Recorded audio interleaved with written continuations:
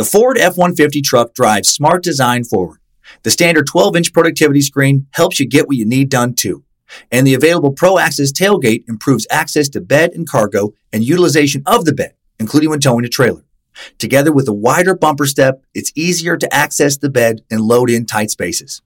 And available Pro Power onboard serves as a mobile power source, providing up to 7.2 kilowatts of power to charge a bed full of electric dirt bikes or run an entire job site worth of tools. I'm still driving my 2016 F-150 truck and 90,000 miles in. As long as I keep it clean, it honestly still looks brand new. I've taken it down snow-covered Forest Service roads, taken it out camping, put a ton of miles on it on the freeway, had 5 adults in the cabin for long trips, and it's been great everywhere. Super dependable. I still love the way it looks, nice and rugged design, but with a super comfortable interior.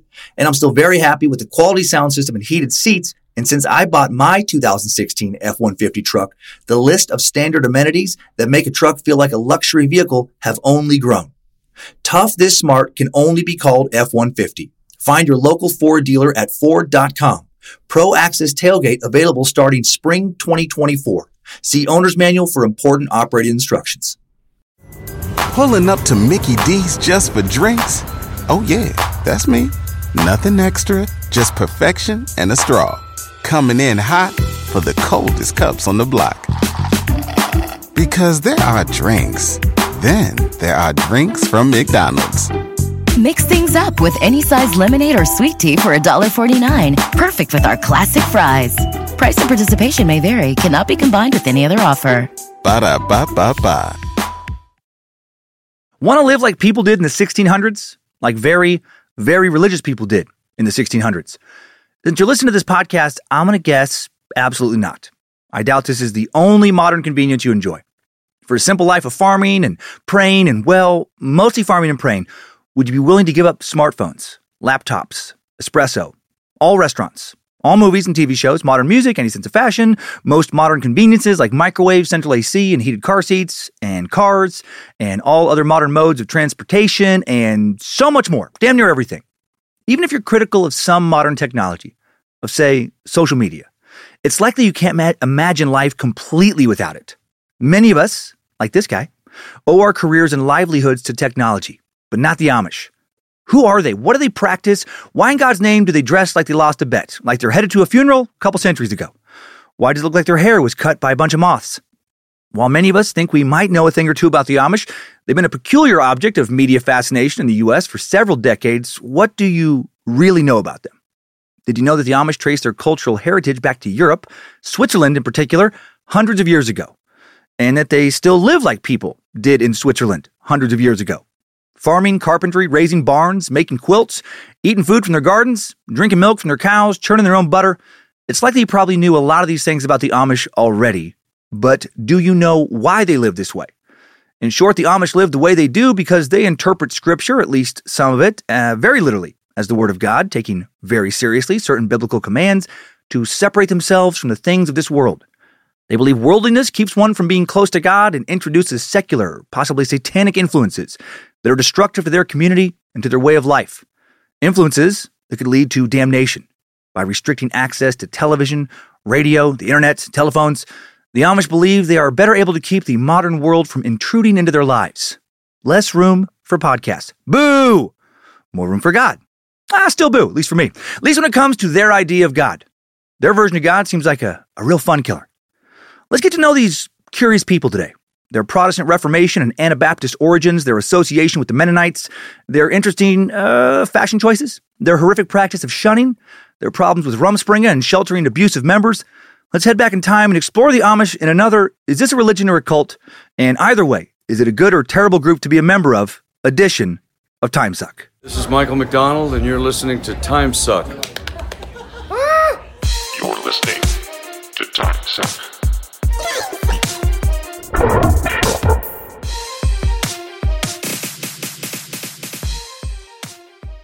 Happy Monday, meat sack!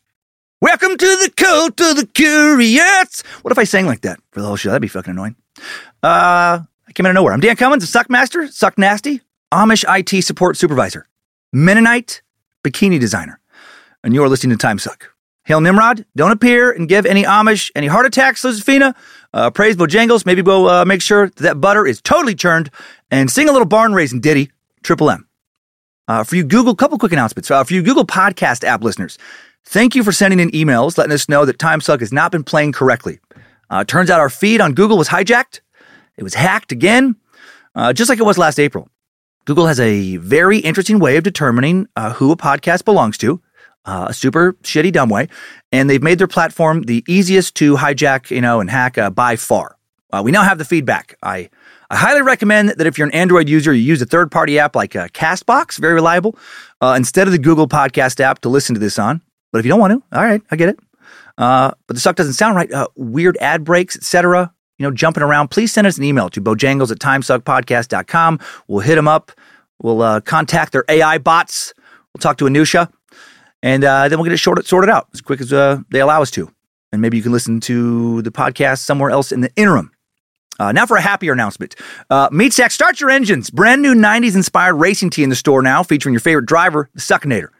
What is this design referencing? Fucking nothing. Logan just wanted to make a race car driver shirt. And I got to say, I feel like I have the right face for it. The way he put it in there, it feels like it does look like me, and I do look like a NASCAR driver from the 90s. Use code FASTFACTS for 10% off this tee just for hearing this. Visit badmagicmerch.com today to grab this new tee. And then one more thing. I hope I had fun in Orlando this past weekend with the Symphony of Insanity stand-up tour. Next stop, Oklahoma City. Then I'm off to Atlanta, Charlotte, Tempe, Missoula, Raleigh, Davenport, and Chicago. We added a show in Salt Lake City in May, so tickets are available there again. We did not add a show in Lancaster County, Pennsylvania. We did not have a show there. After this episode, I don't know if it's going to probably going to hurt my turnout if I were to try and have a show there. Fuck yeah, bro. And now onto a topic that our wise space lizards have voted meeth to sucketh uponeth. Something that looks sort of on the outside like another cult. I mean, at the very least, it looks cult-ish. Bare minimum, super insular religious community that teeters on being a cult. As we've seen with our LDS and Jehovah's Witnesses sucks, sometimes it's difficult to draw the line between cult and very conservative religious community. In the community we're looking at today, no one is claiming to be a prophet of God. No one is claiming definite knowledge of when the world is going to end, alongside some instructions that you'll only survive the impending apocalypse and possibly be rewarded, after you die in it if you're part of their inner circle. So that's good. You don't have to, suck anybody's dick to make it into the inner circle either. So, that part, not too culty. However, many conservative Amish communities, and there are many different Amish communities, they do dictate who you can talk to, what you can wear, what you're allowed to do on a day-to-day basis. And if you don't like living by their many, many very strict rules, well, you can go get fucked. You'll be shunned and be treated, by your family and friends and everyone else you've ever known like you no longer exist. You'll be banished from the only community, the only life you've ever had. And you'll stay banished until you agree to live by their strict rules again. That's pretty cult-like. But does the practice of shunning automatically make a group a cult? No, not technically. Not according to those who study cults. Although, as we've discussed numerous times before, the definition of a cult is a bit slippery. You don't have to be as hardcore as Heaven's Gate, committing mass suicide to board Jesus' spaceship behind a comet. You don't have to think that wannabe rock star David Koresh is the Messiah and prep a militia for end-time battles like in the Branch Davidians cult. You don't have to be a street preacher, or follow the street preachings like, Tony or Susan Alamo and trick disillusioned youth into getting on a bus headed to your compound and then strongly pressure them to break ties with their families and give all their earthly belongings to your cult. They've just joined and be your slave labor. You don't have to feel pressure to fuck your leader, because that's what God wants, which happens in so many cults. But as I mentioned in the Oneida community cult suck, one dictionary definition of the word cult is a relatively small group of people having religious beliefs or practices regarded by others as strange or sinister. And just like many felt that the Oneida community was strange because they were so fucking strange, a lot of people think the Amish are strange too, me included. I used to think the Amish lifestyle was cute. Quaint, maybe, right? A part of me envied how happy they must be in moments to be living simple lives in our increasingly complex and often frustrating world. On days like today, when I wrote this section of notes, I thought about the appeal of simple living when I was going back and forth with tech support between my ad agency and Google bots trying to get Google to restore the feed for this podcast, because their AI bots fucked up and let the, hacked version of TimeSuck replace TimeSuck. Same day, couldn't get Dropbox to sync on a new laptop I bought with the bigger screen because I need new glasses, but the eye doctor is backed up for months because of too many people moving to Coeur d'Alene too fast. Same day, I'm not using the desktop iMac I now prefer to use at the office because it has an even bigger screen than either laptop, but my emails still aren't on there, and I have too much prep to get done for this episode to find time to set those email accounts up, and I'm having sign-in issues on a variety of accounts on all the computers, because when another computer was set up here in the office, something happened in the passwords between Joe and me, and everything got like switched up, and Joe thinks it's a Google Chrome syncing issue, but he's not sure. On days like this, I might think, yeah, maybe a simpler technology-free life would be better. Maybe fuck technology. Maybe it'd be nice just to mostly worry about harvesting the crops, trimming the beard, milking the cows, get my hands in the soil. He's a man of the soil. Not care about social media or Wi-Fi or, even a goddamn phone. Just out there with my suspenders, getting that vitamin D from the heaven's vitamin factory, the sun. But after doing a lot of research and combing over Sophie Evans' research, who did the initial pass on the notes for this topic, I don't think the simple life many of these Amishes they're living is actually, less stressful than the lives most of the rest of us are living. I mean, sure, they never, get pissed about their Wi-Fi, because even though they've upgraded to the highest internet speed Spectrum has to offer, Call of Duty still sometimes drops out mid-game, and Netflix sometimes streams on standard definition. But they're still feeling stress. For starters, many of them seem very stressed out, trying to please the real rule-happy, angry God they've chosen to worship. Lindsay, growing up in Ohio, my wife, she would see Amish, somewhat often, and she was commenting when I was talking about this subject to her that she doesn't remember ever seeing one smile. Didn't seem happy. And I got to say, the ones I've seen, same. And watching a lot of docs and things, same. Don't seem very happy. Seem stressed, worried about Satan's outside world bringing damnation into their communities and homes. They seem worried about losing one or some or all of their many children to a life of sinful hedonism. They're worried about how long their son's beard is, how long their daughter's dress is. So many rules. Worried about the crops, cows, etc. The lifestyle seems hard. A lot of people I watch these videos talk about how hard the life is, how frustrating and confusing it can be to follow so many rules that have no biblical basis. But you do it because you've been taught it's God's will, and you don't even remember why it's been taught that way. Simpler? Is it really simpler? And even if it is, not always easier or better or less stressful. And connecting back with that cult definition I tossed out, many do think the kind of simple life the Amish are associated with is super strange. But is it also sinister? I would say no if it wasn't for that damn shunning situation they have going on. The Amish do allow members to leave if they choose. Amish communities want to create a community singularly devoted to God. And in that sense, I get why you can't have half-assers muddying up your devotional ranks. But cutting off children from their families just because they refuse to worship God or worship God in the same way, or get their fucking hair cut the same way, wear the same color of suspenders? That's more than strange. I think that's a bit sinister. It's for sure extremely controlling and concerning. I mean, if a friend of yours, relative, whatever, started dating someone who wanted to control their behavior to that degree, that strictly, tell them what they can wear, how to have their hair cut, what to do, who they can talk to, how to spend their money, on and on and on. Wouldn't you think they had started to date a fucking psychopath? That it was a real negative relationship, abusive, bad for them, sinister even? I would. And if someone I knew decided to become Amish after what I've learned, I wouldn't approve. I would feel terrible for them. I think they were making an absolutely horrific choice for the same reasons. So cult or religious group, even though according to the definition I gave, they could be considered a cult. I don't think any cult experts are labeling them as a cult, so I guess I won't either. I'll label them an extremely insular, extremely religious, extremely socially controlling group I wouldn't want to see anyone I know become a part of. I'm curious how you'll see them by the end of this suck. We got a lot of information to cover. Now let's go churn some podcast butter.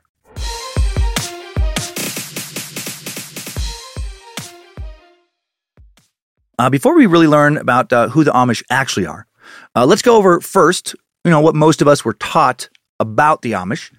Then I'll lay out, what we're going to learn the rest of the episode, and we'll plow ahead. I'm guessing the vast majority of you probably think you know a little something about the Amish, right? I thought so too, before looking into today's research. And I did know a little. You probably do too. And I bet like me, your understanding of the Amish, came from pop culture and or reality TV depictions. Based on those depictions, I knew they don't dress like anyone I've ever hung out with. Pretty fucking distinctive looking group. Ever watch that 1996 Farrelly Brothers film Kingpin? Holy shit, is it so good. Cult classic. I finally have enough money. I can buy my way out of anything. I can do anything I want. And I'll walk. Finally, big earners above the law. Fucking so many great Bill Murray quotes in that movie. So many great quotes, period. On Kingpin, Woody Harrelson plays Roy Munson, washed up, one-handed, has-been bowler who was once a promising young bowler whose career was savagely derailed by pro bowler and hustler Big Ern McCracken, played by living fucking legend Bill Murray. Then there's Randy Quaid as Ishmael Borg, young Amish man with a golden arm who Munson thinks he can make a lot of money off of, hustling other bowlers and cash games.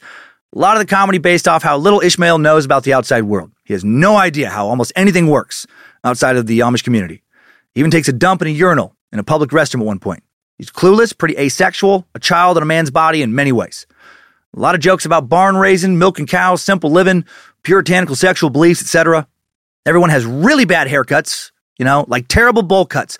They're all riding around in horses and buggies, and they don't use phones, watch TV, listen to the radio. They don't seem to have much fun. They don't smile a lot. And I assumed a lot of that was wildly exaggerated.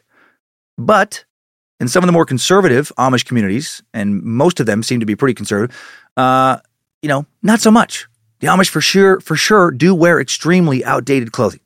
They do zip around in horses and buggies. There is a technology ban. They do have distractingly bad haircuts, in my opinion. And that's not something I even notice in most people. But holy shit, it looks like a fucking raccoon having muscle spasms. Got a hold of some pruning shears and just got turned loose on some of these motherfuckers' heads. Like, I would have a hard time taking them seriously if speaking face to face. It looks like they're trying to be outrageously distracting. Like they're begging you to comment on their hair. Ever see the video for Weird Al's Amish Paradise? That parody of Coolio's Gangsta's Paradise? Weird Al's hair in that video looks way cooler than many actual Amish dudes. That song also came out in 1996. 1996, a big year for poking fun at the Amish for whatever reason. Here's a refresher of an amazing song if you don't remember it. Oh, another living legend, Weird Al. So good.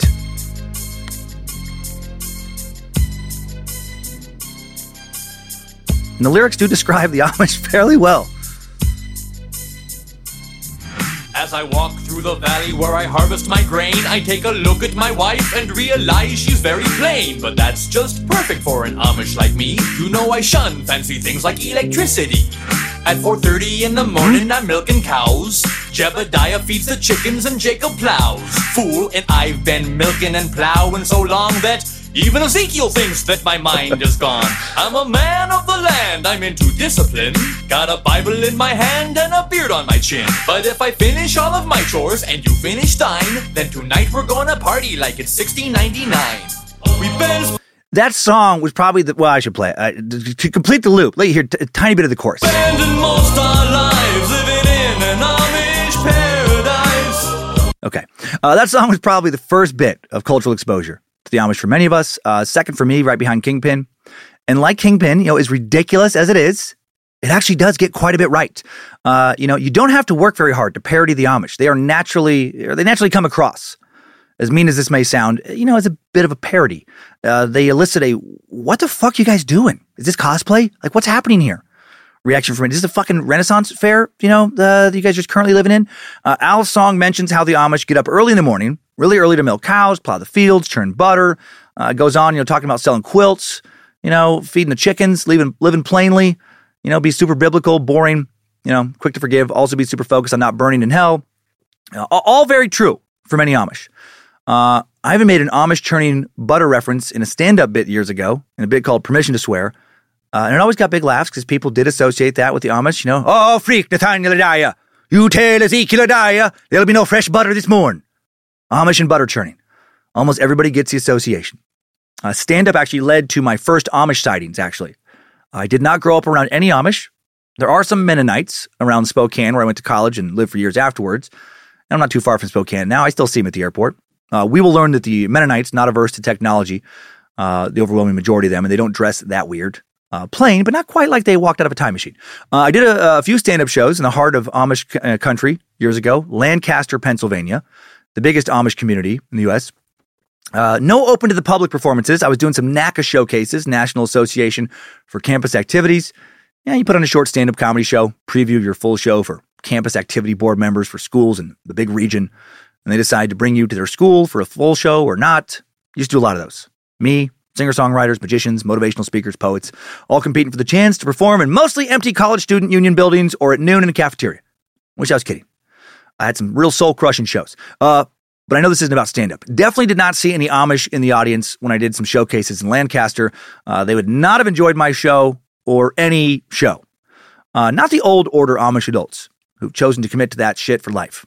If any Amish listening are listening to my shit right now, they're doing it on the down low or doing it during Rumspringa. They're not sharing Here Come the Spoons, motherfucker, with Ma and Pa. Traveling to Lancaster, I saw those horses and buggies for the first time. And at first I was like, wait, is this like some kind of like reenactment? I saw stern-looking dudes with long beards and no mustaches. Why no mustaches, by the way? Well, because the mustache is the devil's pussy and ball tickler. It will not be worn on a righteous man's face. Amen, brother, Hank of Jebediah Thaniel. But for real, had never seen those guys wearing their black felt-brimmed hats before, those plain black, not fitted very well homemade suits with suspenders, no belts.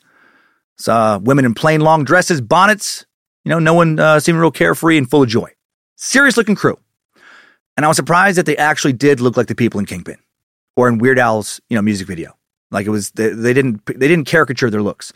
Also, before I move on to more pop culture depictions of the Amish, I didn't start telling bullshit stories to trick people on this show. It's something I've been doing since I was a little kid.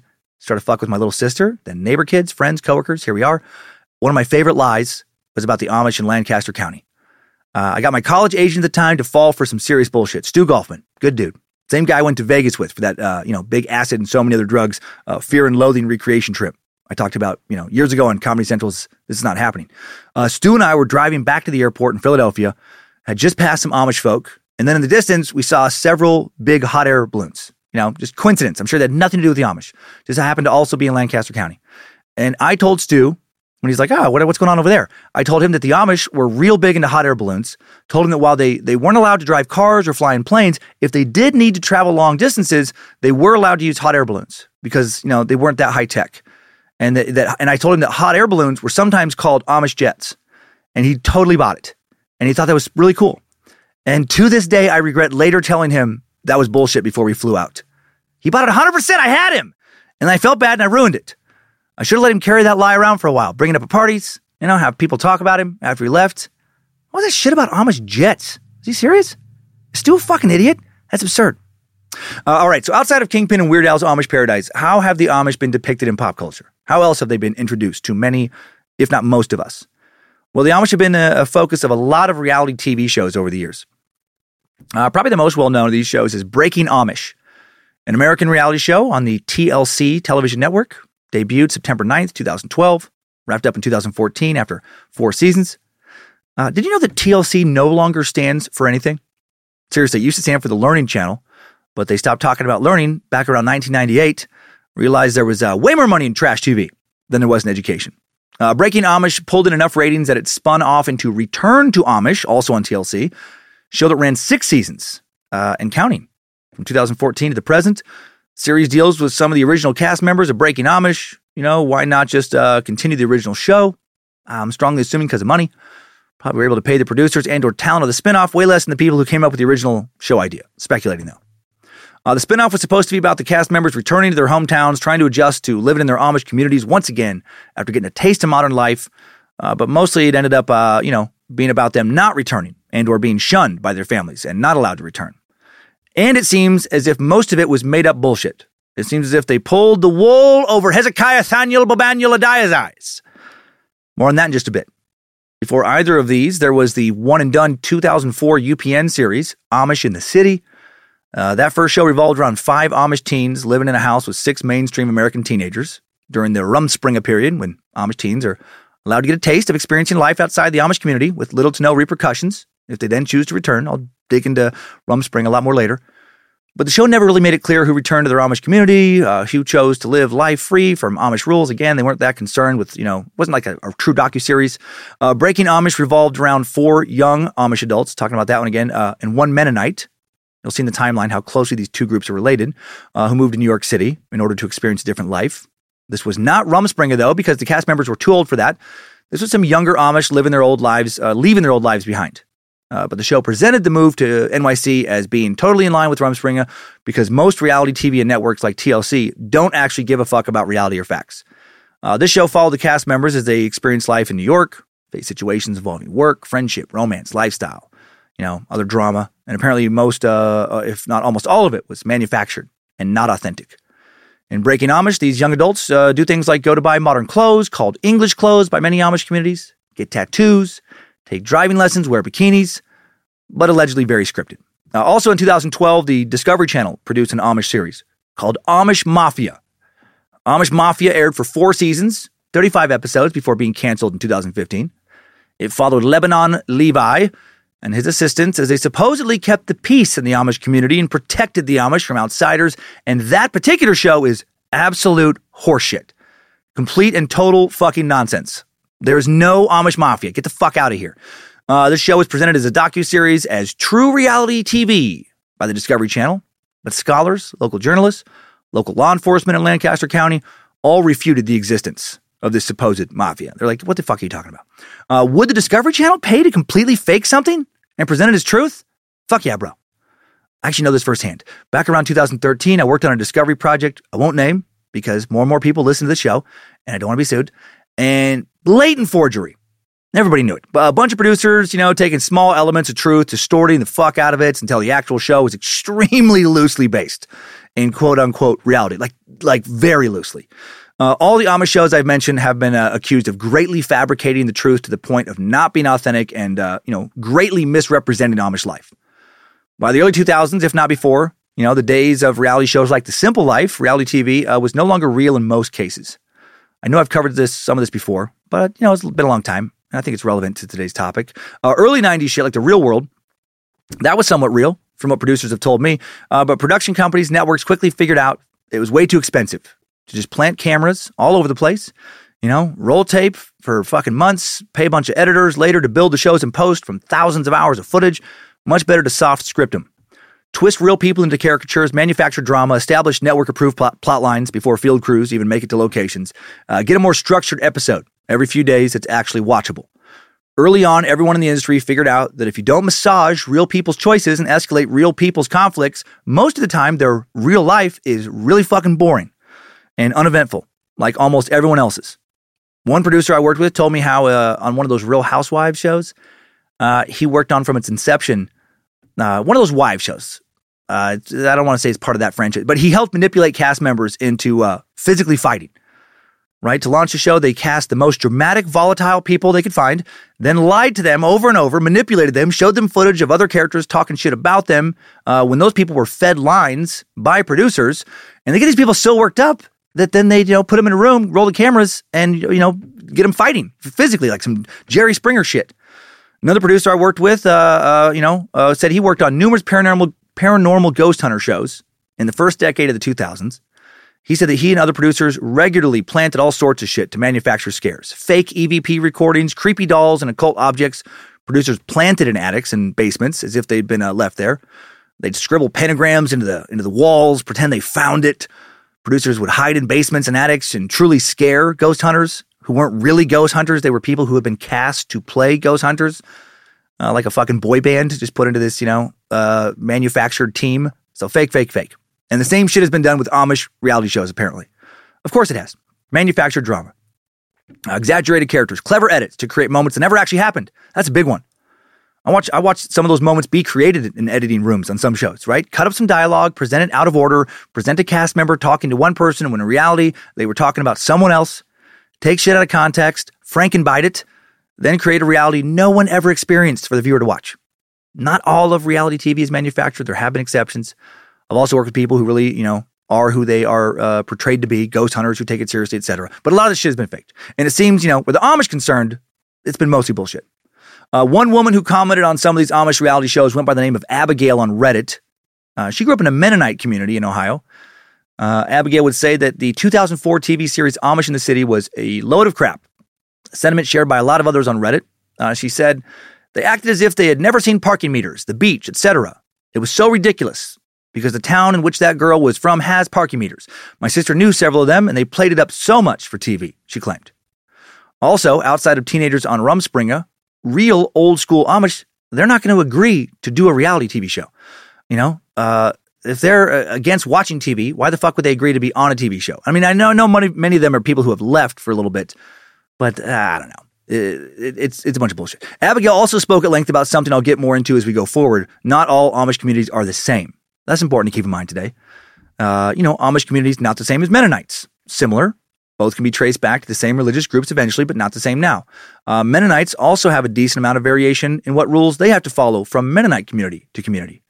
And Abigail said that some Mennonites are allowed access to almost all technology. Others allowed to drive cars, but only certain kinds. Others have TVs, but can't watch shows on cable. That kind of thing. The religious leaders of a lot of these communities, they get to decide a lot of these rules. They get to adapt them. And just like a lot of, reality TV producers, they seem to make a lot of shit up as they go along. Abigail talked about how the idea of Amish young adults encountering the world for the first time and being so confused, disturbed, or blown away by things like cars or stoplights is absurd. However, in some old order communities, like the Schwarzentruber Amish communities, reportedly the most conservative of the old order conservative Amish groups, that is life, how life can be when someone leaves a community or is shunned and has to leave. The Schwarzentruber Amish formed as the result of a division that occurred among the Amish of Holmes County, Ohio in the years 1913 to 1917. They've split further since, right? The history of Christianity, split after split after split, as we've covered before, never ends. Outside of the Catholic Church, not a lot of stability. To show why the Schwarzentruber Amish are deemed the most conservative Amish group, there are these charts online that show what technology each group is not allowed to use. That is allowed to be used by at least one other old order group. And the Schwarzentruber Amish, they are against the following technology, all of which again is accepted by at least one other group of Amish communities: tractors, rototillers, power lawnmowers, propane gas, bulk milk tanks, mechanical refrigerators, jelly realistic dildos with suction cups, pickup balers, indoor flushing toilets, running water bathtubs, chainsaws, orgy machine vibrating pussy and tongue combos, pneumatic tools, get hard premium power pumps, pressurized lamps.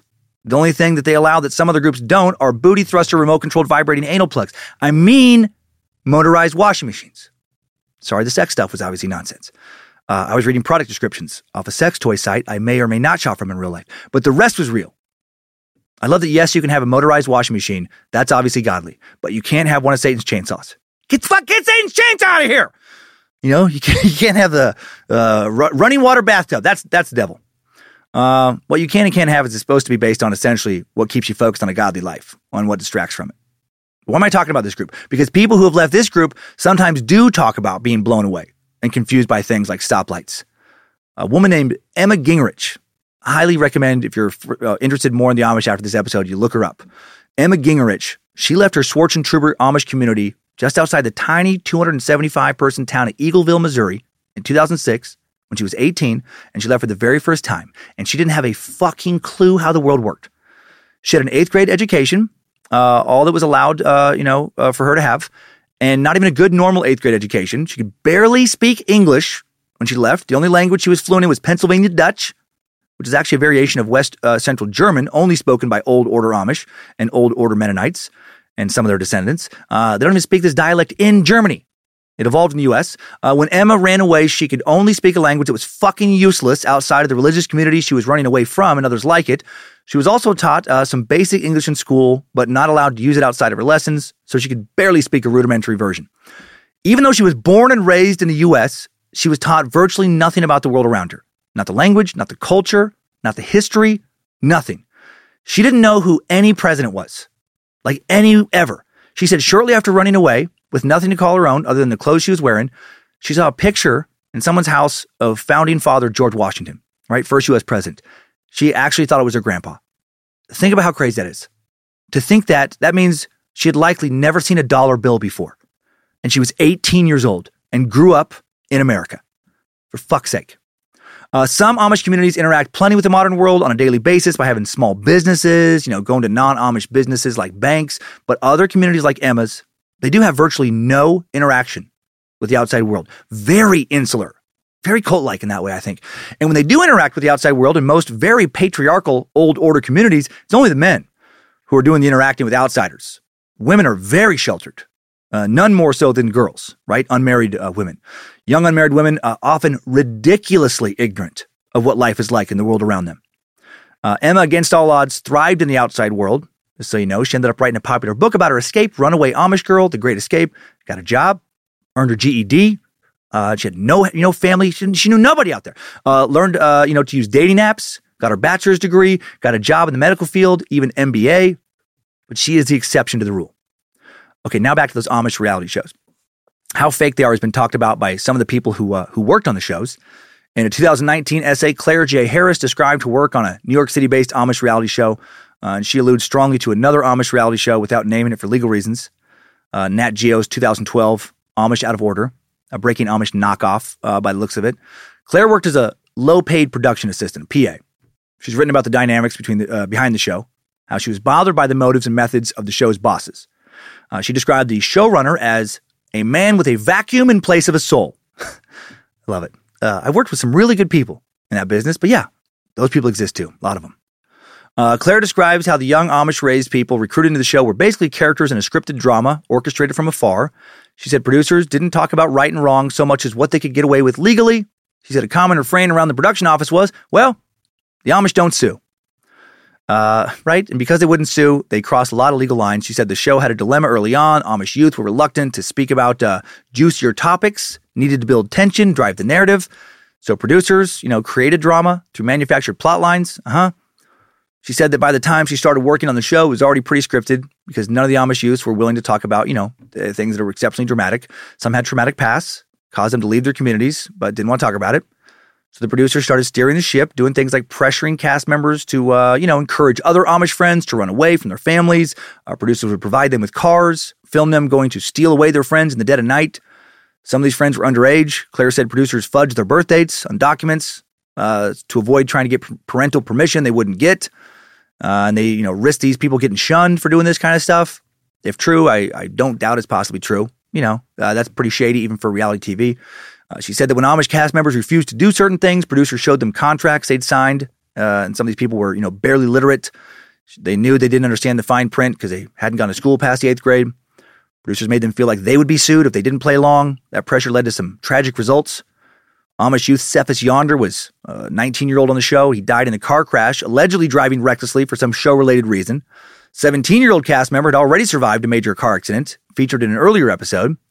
And the producers didn't discourage any of this reckless behavior. On the contrary, footage was coming back to the production office from the backseat of cars being driven by these, Amish teenagers racing well over the speed limit. Producers knew they were dealing with teens who were being incredibly reckless, teens who had just lost their families, connections to their past lives, who didn't know much about living in the modern world, and they encouraged them to do dangerous shit for better ratings. They took advantage of them. I believe it. Claire came into the office to the news that Cephas had been killed during the night, and the production team was already plotting how to work Cephas' death into a dramatic storyline for better ratings. She said they chose to make him a centerpiece for the rest of the season. After that show wrapped up, according to Claire, producers did nothing to help heal the fractured relationships between youths and their communities. And then Claire was given an offer to continue working with the company in a promoted position on another reality show about gypsies, the Roma people. She decided, instead to teach English in Mexico for less money, but more peace of mind. And I bring all this up not to just show that the Amish have been portrayed, poorly in reality TV, but because it illustrates to me the much bigger problem of what happens to Amish youth who leave their communities when they're shunned, right? They just don't know how the outside world works. Of course, they're going to be taken advantage of, right? They're ripe for the taking. That's a real problem with the Amish in my mind. Okay. Some little detours there, I know. But if reality TV and pop culture has given, I'm guessing, the overwhelming majority of us an image of who the Amish are, while some elements of this presentation has been true, much of it has been fabricated, distorted, exaggerated. Who are the Amish really? To figure this out, let's now dive into the history of the Amish, how they evolved out of a small Protestant group called the Anabaptists during the Protestant Reformation in Europe. After going over their history, we'll dive into their culture, lifestyle, ways of dress, and more. We'll spend a lot of time talking about Rumspringa, that time when Amish teens get to experiment with the outside world, including debunking some myths that reality TV shows and documentaries have peddled and sensationalized. We'll talk about serious problems in the Amish community, how certain communities have struggled with drug use despite strong efforts to keep their distance from the outside world. We'll talk about, sadly, a lot of sexual abuse allegations and a pattern of cover-ups that reminds me more of the Jehovah's Witnesses, their sexual abuse scandals, than I would like it to.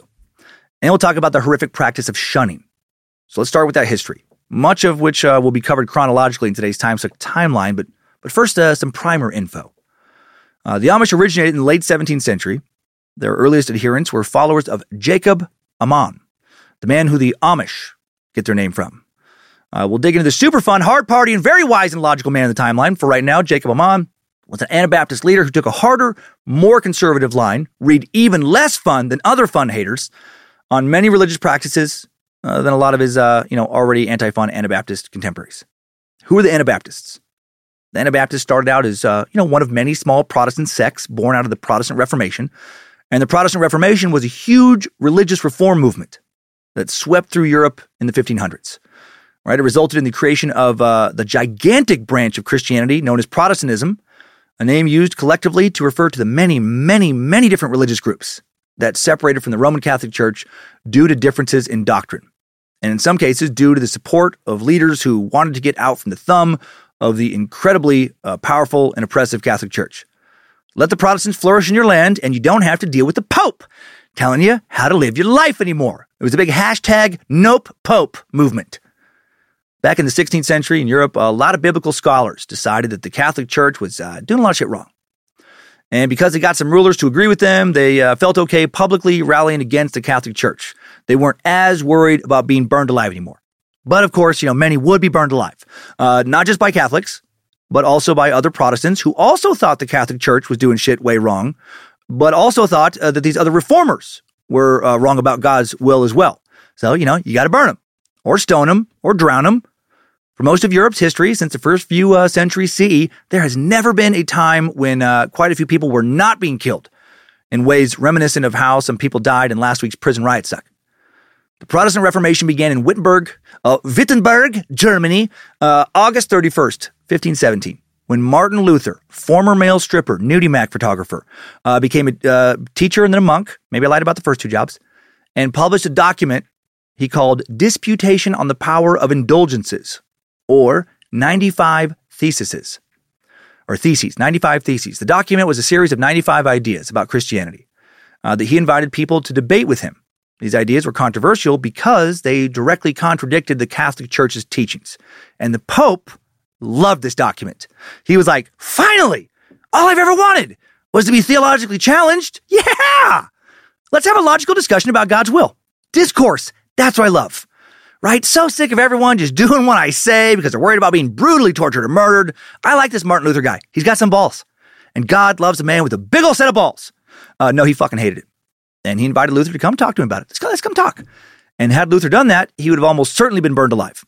Had Luther left Germany, where some nobility backed him, including some powerful princes, he would have certainly been killed. Luther's statements challenged the Catholic Church's role as an intermediary between people and God, specifically when it came to this indulgent system, which in part allowed people to purchase a certificate of pardon for punishment of their sins. Luther argued against the practice of buying or earning forgiveness, believing instead that salvation is a gift God gives to those who have faith. And since the Pope couldn't get a hold of him and kill him, he had him excommunicated. By his death in 1546, his ideas had significantly altered the course of Western thought. These indulgences, where you could pay to have your family member, get into heaven, or yourself, having priests as a mediator between normal people's relationship with God, they were rubbing more and more people in Europe the wrong way. I kind of like the indulgences part, right? Pay to play, baby. Live how you want to live. Hail Josefina. And you give a priest, slip him a little cash, and bada boom, bada bing, you get a golden ticket to heaven. Fuck yeah, bro. Protestant reform in England began with King Henry VIII in 1534 because the Pope would not grant him a marriage annulment. Subsequently, King Henry rejected the Pope's authority, instead creating and assuming authority over the Church of England, kind of a hybrid church, combined Catholic doctrine and Protestant ideals. Over the next 20 years, there was religious turbulence in England as Queen Mary reinstated Catholicism, while persecuting and killing Protestants, only to have Queen Elizabeth I and her parliament attempt to lead the country back towards Protestantism during her reign. Some English citizens did not believe Queen Elizabeth's efforts to restore England to Protestantism went far enough. These citizens fell into two groups, right? It starts to fracture early on. Both labeled Puritans by their opponents. The first group, known as Separatists, believed the Church of England was so corrupt, their only choice was to leave England. Separate from the church, start a new church. Other group became the Calvinists. And the fracturing really, gets going. Some people break away from the Catholic Church to create a new way of worshiping the Christian God. Then those people can't agree on how to do that, so they split into more groups of Christians with slightly different doctrines. Then their descendants disagree further. More denominations spring up. More denominations have never stopped springing up, and one of them is the Amish. Right? Some other Anabaptist denominations were Mennonites, the Brethren, Hutterites. Outside of the Amish, we'll only really explain who the Mennonites are, since they most often get, mixed up with the Amish. Now today we have more than 45,000 different Christian denominations, including over a dozen different Amish subgroups, because the Amish have been unable to agree on how you're supposed to be Amish. The Protestant Reformation gave the world plainer, less ornate Christian churches, so worshipers, in theory, could focus more on the relationship with God, not on the scenery. The Reformation led to many worshipers having more personal religious experiences instead of relying on priests telling them, whether or not they were saved. So where do the Anabaptists fit into all this? Well, there are some different beliefs as to their origin that vary slightly. I'll give the most accepted version. They had a specific beef with the Catholic Church. They did not like at all how small Pope Clement VII's balls were. It was that simple. They didn't find them to be godly, right? If you don't know, the Catholic Church has always weighed their Pope's balls during their first day on the job. There's a book in a secure section of the Vatican Library that lists the weight of every pair of Pope's balls, the Book of God's balls. They've averaged around 4 ounces, just slightly over, around 4.1 ounces, which I know isn't much, but we're not talking about the dick, just the balls, and the sack, but not the taint. Just the ball sack, which is hard to set on a scale alone, obviously, because it's attached to the body and the dick. So some of the weight isn't being, measured properly. But early Catholics developed some sort of infallible ball scale device that I guess is fairly accurate. And how big was Pope Clement VII's ball sack? Just under 2 ounces. That's not big. Real small balls, and from what I've read, also had a super tight sack. And the Anabaptists were like, how? How can this man speak for God? His balls are too small. His sack is too tight, right? He doesn't command respect. His words don't carry enough weight. The pitch of his voice is too high. The bulge behind his Pope robe is non-existent. This is ridiculous. Of course, he didn't say that. That's not the reason. I just said that because, I'm probably mentally ill. Just 4 years after Martin Luther published the Disputation on the Power of Indulgences, the document that kicked off the Reformation, the same year the Lutheranism was being formed, some Swiss German guys were like, we like breaking away from the Catholic Church too. Oh, heck yeah, bro. But we don't like all the same shoot those Lutheran mother truckers like. I wish that was an exact quote. One of those guys was Ulrich Zwingli. Unfortunate name. The Swiss Martin Luther. Born around the same time, started to rebel against Catholicism around the same time. By 1522, a man who had long studied theology and philosophy, 40-year-old pastor and Swiss nationalist living in Zurich, Zwingli was on a path of reform, openly criticizing such Catholic practices as tithes, the Mass, and especially infant baptism. Right? He thought there should not be saintly images in church, idolatry. He thought pastors should marry, no more celibacy, time to get those godly weens cleaned. He also didn't make a lot of friends outside of Zurich, had no Lutheran allies, and when he pushed Zurich officials into implementing a food blockade against some nearby pro-Catholic forces, those dudes broke up the blockade with force. Zwingli died in 1531 at the age of 47 fighting them. He's listed on parts of the interwebs as the first Anabaptist martyr, but that's not true. Others were killed before him. But the defining belief of the Anabaptists, he had a hand in creating that movement, was that, belief concerning baptism, namely that it only applied to adults. They didn't think it made sense to be baptized as a baby because babies don't choose to accept Christ or not as their savior, which is fair, actually.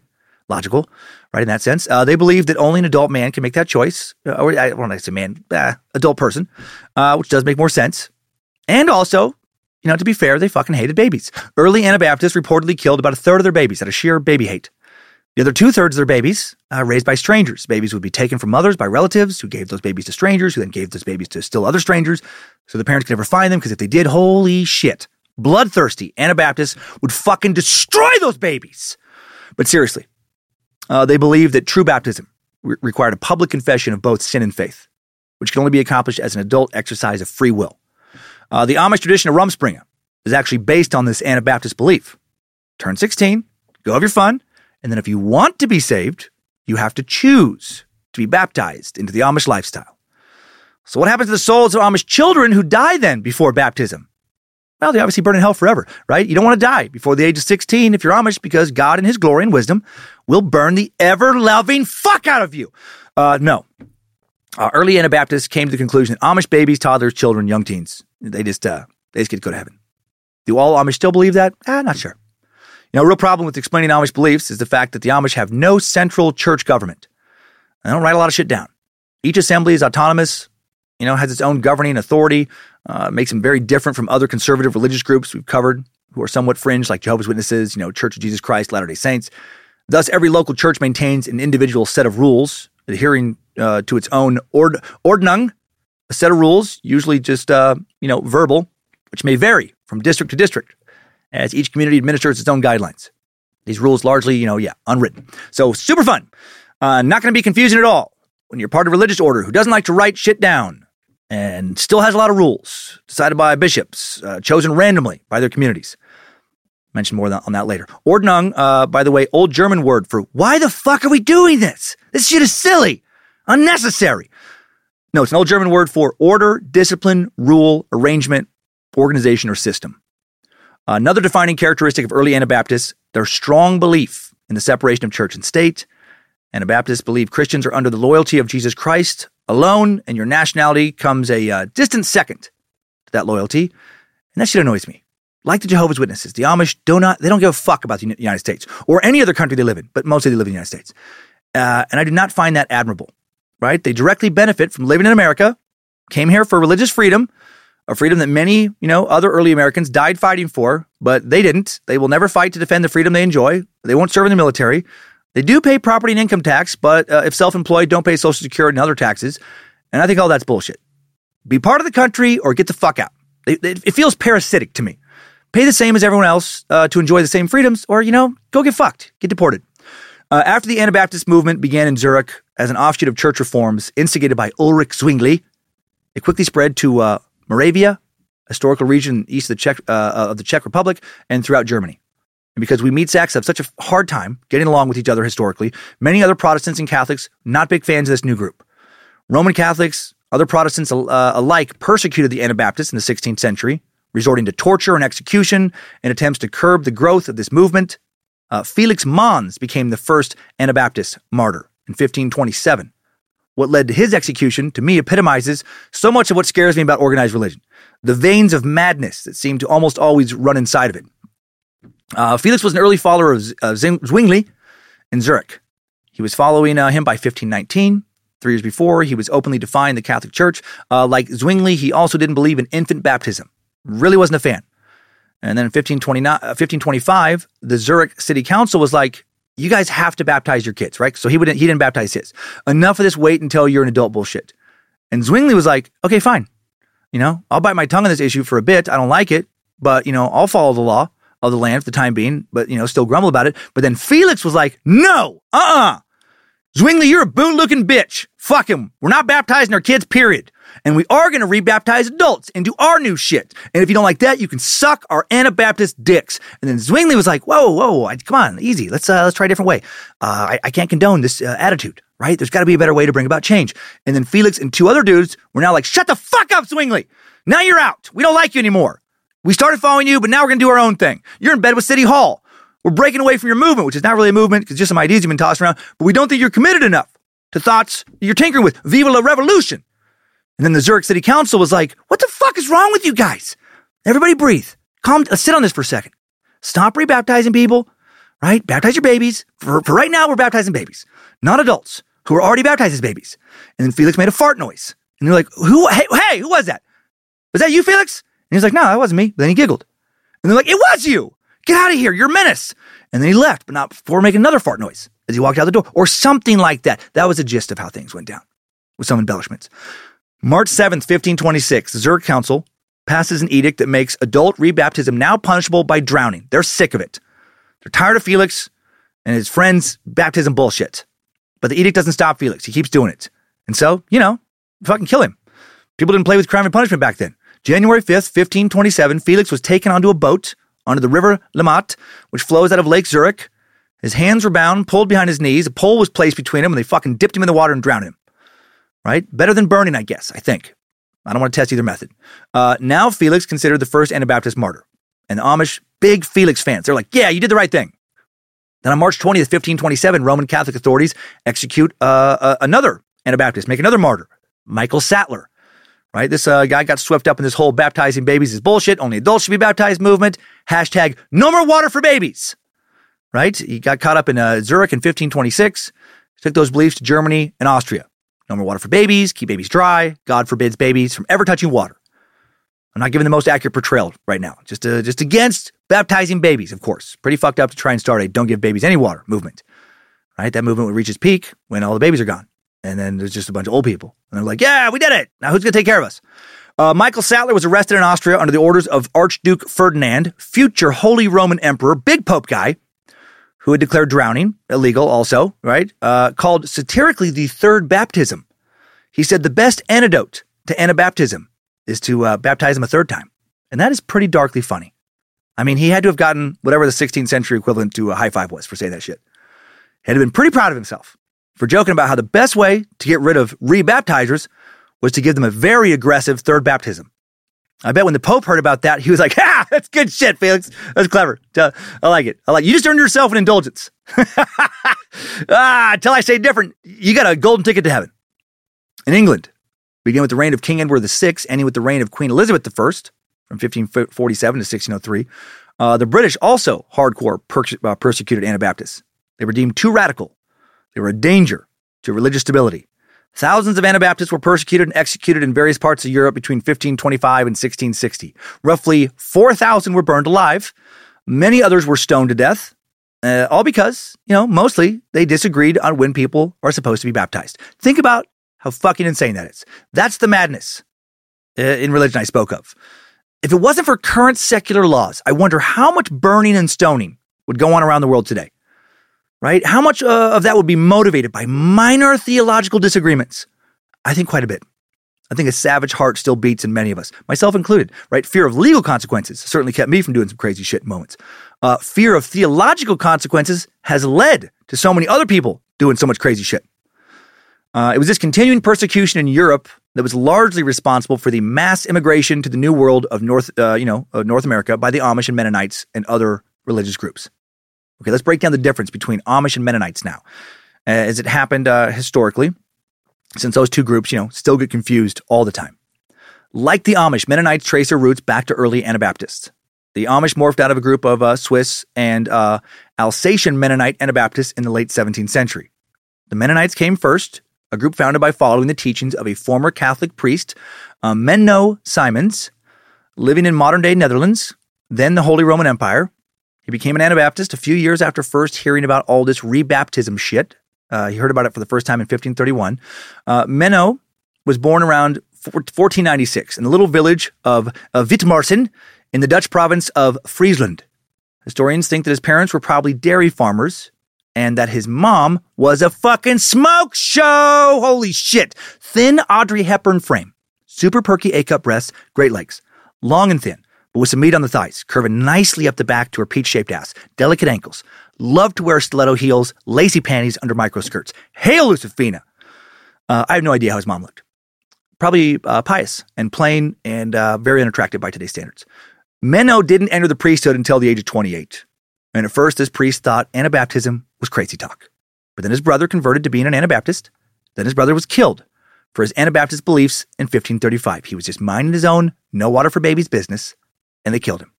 Well, he wasn't minding his own business, actually. He was killed for being an Anabaptist. Not just that, though. He was killed for being part of a violent Anabaptist revolt in which a Catholic monastery was captured and a bunch of monks were taken hostage. And local Catholics, as you can imagine, they didn't care for that. And that rebellion was squashed by pro-Catholic troops, and the rebels were, executed. And that pissed Menno the frick off.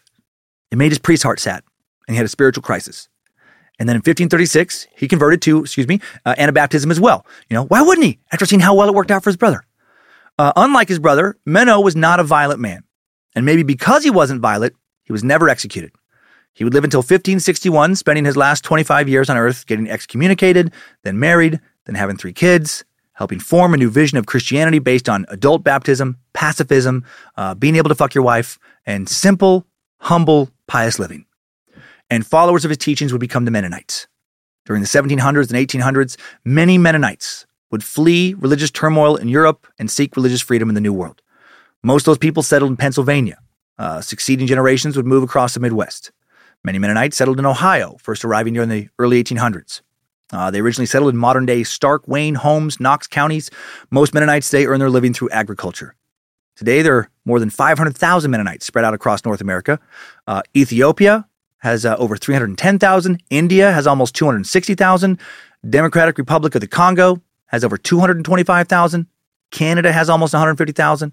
Indonesia has over 100,000. Drops off quite a bit from there. Thailand, Germany, Paraguay, Mexico, Bolivia. A few other countries have over 25,000. Outside of Germany, no European countries have a sizable population. There are only a very few small congregations in the Netherlands where it all began. So many groups fled Europe in the 16th, 17th, 18th, even 19th centuries, and their numbers have never recovered. And again, in the late 17th century, as we're about to cover in the timeline, some Mennonites then became Amish, another one of those fractures. Today, the greatest difference between the Amish and Mennonites stems mainly from practice rather than beliefs. Amish groups tend to shy away from technology and involvement with the greater world by dressing plain, using scooters and buggies for transportation. Most Mennonites have embraced some of the world's technologies and stressed the importance of missionary work, helping to spread their faith, to over 50 countries around the world. Mennonites are more organized.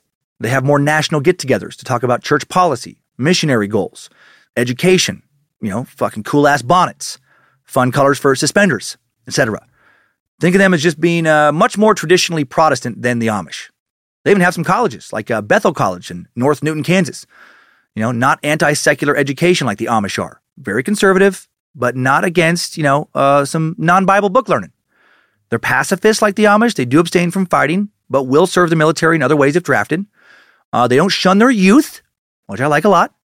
They don't dress like the Amish, not, usually. Traditional Mennonite women will keep their hair tied back or covered by a small white prayer cap to symbolize reverence and the importance of the spiritual life, but not all of them. Black bonnets are worn by female Mennonites that are unmarried in many groups, signifying that they're trolling for that single hard dick. It signifies they're open and interested in obtaining a husband. Male and female Mennonites tend to dress plainly, long dresses, suspenders, plain black slacks. They stress modesty and conformity. Don't try and stand out, look better than other Mennonites. Don't be vain. But from what I can gather, while that's strongly encouraged in many communities, you're not going to get kicked out for wearing, Doc Martens or jeans. It varies a lot from church to church. Now, many modern Mennonite churches actually have no dress codes, even for women. They're like Amish light, similar.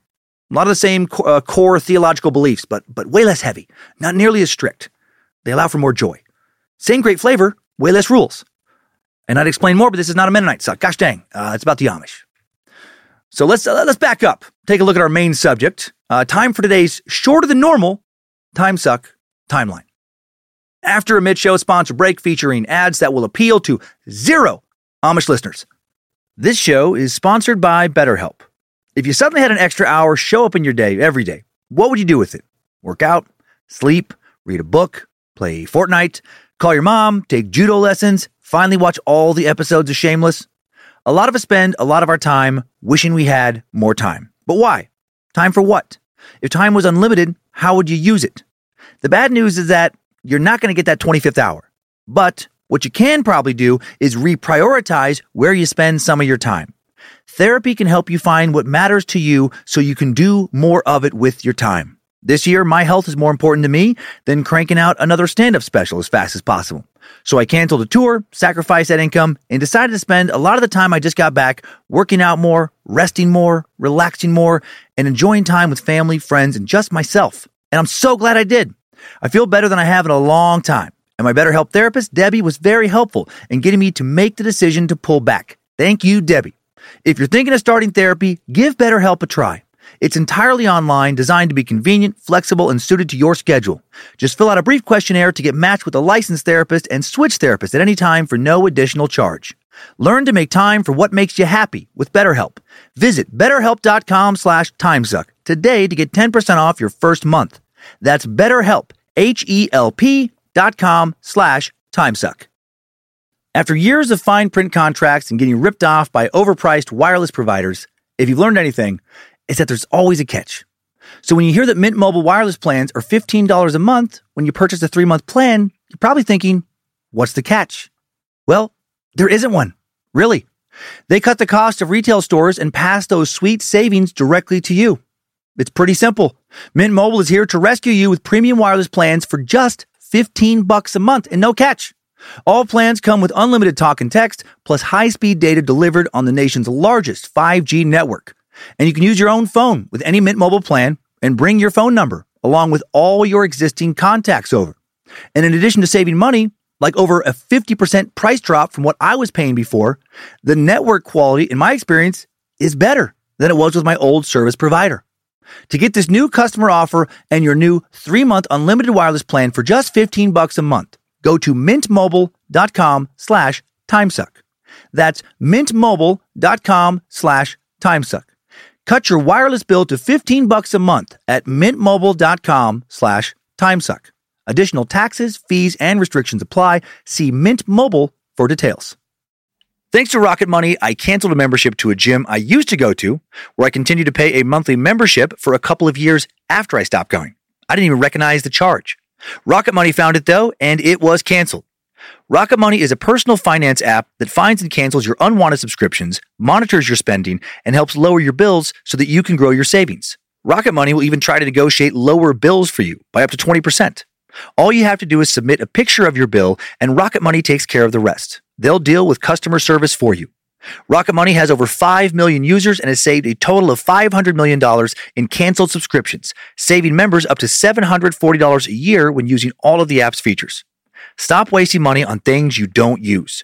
Cancel your unwanted subscriptions by going to rocketmoney.com/timesuck. That's rocketmoney.com/timesuck. rocketmoney.com/timesuck. I still love peanut butter and jelly sandwiches, but I'd stopped eating them almost entirely a while back because the bread, on top of the sugar from the jelly, made me so sleepy. All those carbs causing me to want to take a nap after eating them. Enter Hero Bread. Hero Bread takes the fear of carbs out of bread, but still leaves you with that delicious bread taste. Hero Bread has 0 to 1 gram of net carbs, 0 grams of sugar, and it's high in fiber. It's also delicious and flavorful. The soft, fluffy experience you love when enjoying a savory breakfast burrito or mouth-watering cheeseburger. There is something for every craving, including sliced bread loaves, buns, and tortillas. And there are monthly small batch drops of indulgent favorites, like the 2 grams of net carbs Hero Croissant, or the 1 gram of net carbs Hero Cheddar Biscuit. I had a loaf of Hero Classic White Bread delivered last week. Soft, fluffy, and delicious. 5 grams of protein per slice, and it's high in fiber. And the best part? Hero Bread doesn't taste healthy. It tastes like bread. It's great. Don't give up on being a breadhead. Hero Bread is offering 10% off your order. Go to hero.co and use code TIMESUCK at checkout. That's TIMESUCK at HERO.CO. Hope you heard about something that appealed to you. Sorry we have no sponsors that sell horses or lamps that run on whale oil. Let's now head to the 17th century. Strap on those boots, soldier. We're marching down a time-suck timeline.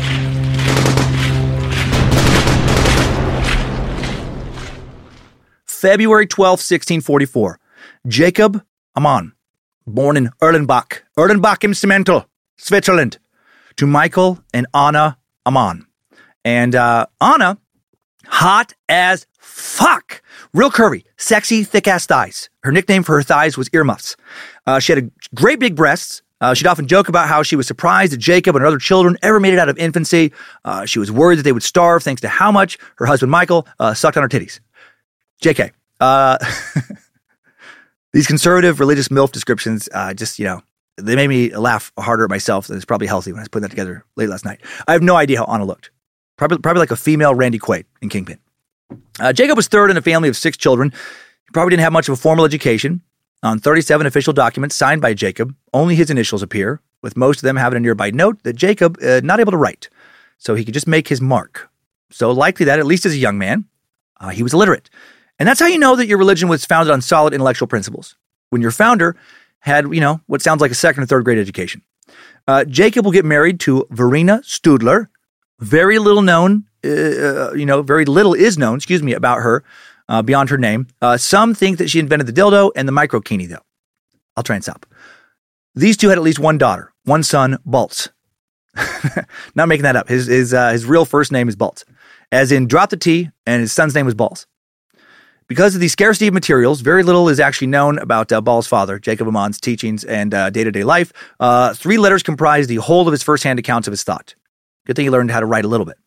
His first letter was sent to a group of Swiss Brethren, another Anabaptist variant that started in Zurich as well. Pretty similar to Mennonites. Actually, the Anabaptists started out as Swiss Brethren. Then some became Mennonites. Then some of those became Amish, split, fracture. It gets a little dizzying. From Jacob's letters, historians have learned that he was a firm disciplinarian, uncompromised at what he believed, and expected others to conform to the teachings of Christ and his apostles. So he sounds like super fun guy to spend time with. Probably loved to joke around, quick to laugh. Probably hugged his kids a lot, reminded them how much he loved them. I bet he was a super fun grandpa, right? Snuck the kids candy when no one else was around. He believed that whoever accepted the true saving faith would be baptized upon that faith, cost what it may. They would forsake the world and practice a very practical, total separation in their everyday life. Jacob was hardcore, right? He was quick to disregard long-standing customs and practices if he didn't think they were founded on God's word. Well, he wasn't big on compromising his beliefs, and his beliefs did differ from many of the Anabaptists around him. He was stricter. He also denied that he was trying to start a new faith, but he kind of was. He ended up doing that. He said he just really wanted to get salvation right? He believed in a new birth experience that would radically change a person. He wrote, "If a miser does not turn from his fornication and a drunkard from his drunkenness or other immoralities, they are thereby separated from the kingdom of God. And if he does not improve himself through a pious, penitent life, such a person is no Christian and will not inherit the kingdom of God." Oh boy. How much misery has been spread in the name of hardcore saving people from hell? Right? Fornicating and drinking are two of my favorite things to do. Irresponsible fornication, drinking, yeah, that can ruin your life, but so can religion. All good things in moderation, including religion and drinking and fucking. But not for Jacob. It would be very, very pious, forsake the world, or burn in hell. Amen. Like a lot of these early Anabaptists, he ruffled a lot of feathers in Switzerland. June 1680, government correspondence from officials in the rural Swiss area of Oberhofen, where Jacob lived, asked counsel from authorities in Bern how to deal with the man who had, quote, become infected with the Anabaptist sect. Doesn't sound like they were big fans of Anabaptists.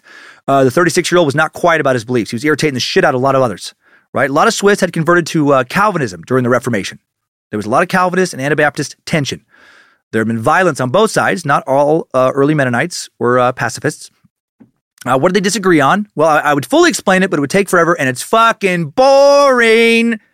They basically had some different ideas about God's plan for the salvation of humanity, about the meaning and celebration of the sacraments, on the spiritual real presence of Christ at the Lord's Supper, theories of worship, purpose and meaning of baptism, right? Yet another group of meat sacks historically willing to kill other meat sacks over slightly different interpretations of nonsensical scripture that meant everything to them. This is obviously what Matthew is saying in this verse, and if you don't agree, you're a godless heretic and you need to die. This June 1680 correspondence is the first known reference to Amon as an Anabaptist. On March 12, 1671, a document notes him as the sponsor for a baptism in the state church, which would have been Calvinist, meaning he converted sometime between 1671 and 1680. And then he would split off from the Anabaptists around him.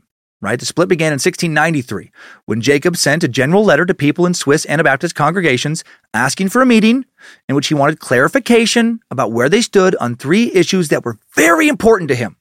1, shunning those who had been banned. 2, whether liars should be excommunicated. And 3, if people could be saved who did not follow God's word. Damn. Dude wanted to excommunicate liars and get firmer on shunning. I'm just going to say what I hope many of you are thinking. This guy sounds like a real cunt. This last issue was referring to a notion of God saving good-hearted people, meaning that some Anabaptists at that time felt that those who sympathized with Anabaptists, even helped them in times of persecution, but who did not take the step of rebaptism, could they still receive God's grace? A lot of Anabaptists thought they could, but Jacob was like, fuck that shit. You're all in, or you're down in the fiery pit. Amon also insisted that any excommunicated church member should be shunned socially, right? Don't just excommunicate him, right? Never fucking talk to him again. And that anyone who lied should be excommunicated. So very hardcore. No lies at all? What if someone of the thicker persuasion were to ask you if their bonnet made their face look fat?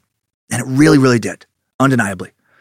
You get kicked out of the flock and thus basically sent to hell for telling them, no, you look great. The people who sided with Amon felt that good-hearted people should not be looked upon and consoled as saved unless they took up the cross and followed Christ in rebaptism and obedience to all of God's teachings, right? Being nice, not enough. Sure, you help my family not get killed, but God doesn't give a fuck about that, snowflake. God wants you to be obedient, so get down on your knees and suck God's cock! Or something like that. To solve these issues, that was probably fun for the neighbors to hear.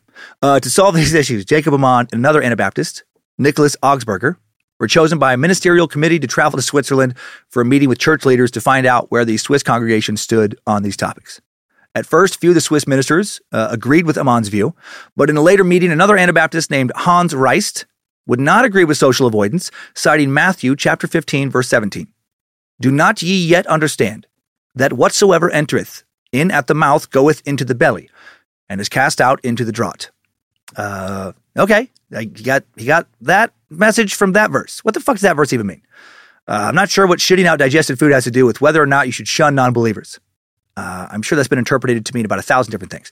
Another meeting was called in which Hans Reist does not show up. He said he was busy. Oh, shit. Jacob just got dissed.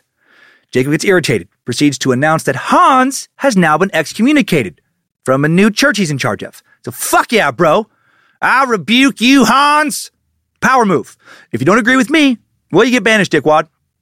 When Amon questioned some of the other Swiss ministers at the meeting about where they stood on issues, they pleaded for time to consult with their congregations. This pissed him off more. He thought it was weak.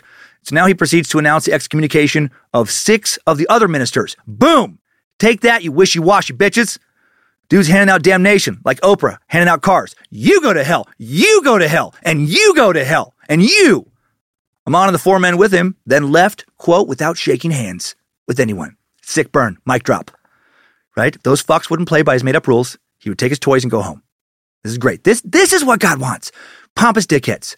That is how you represent God's will.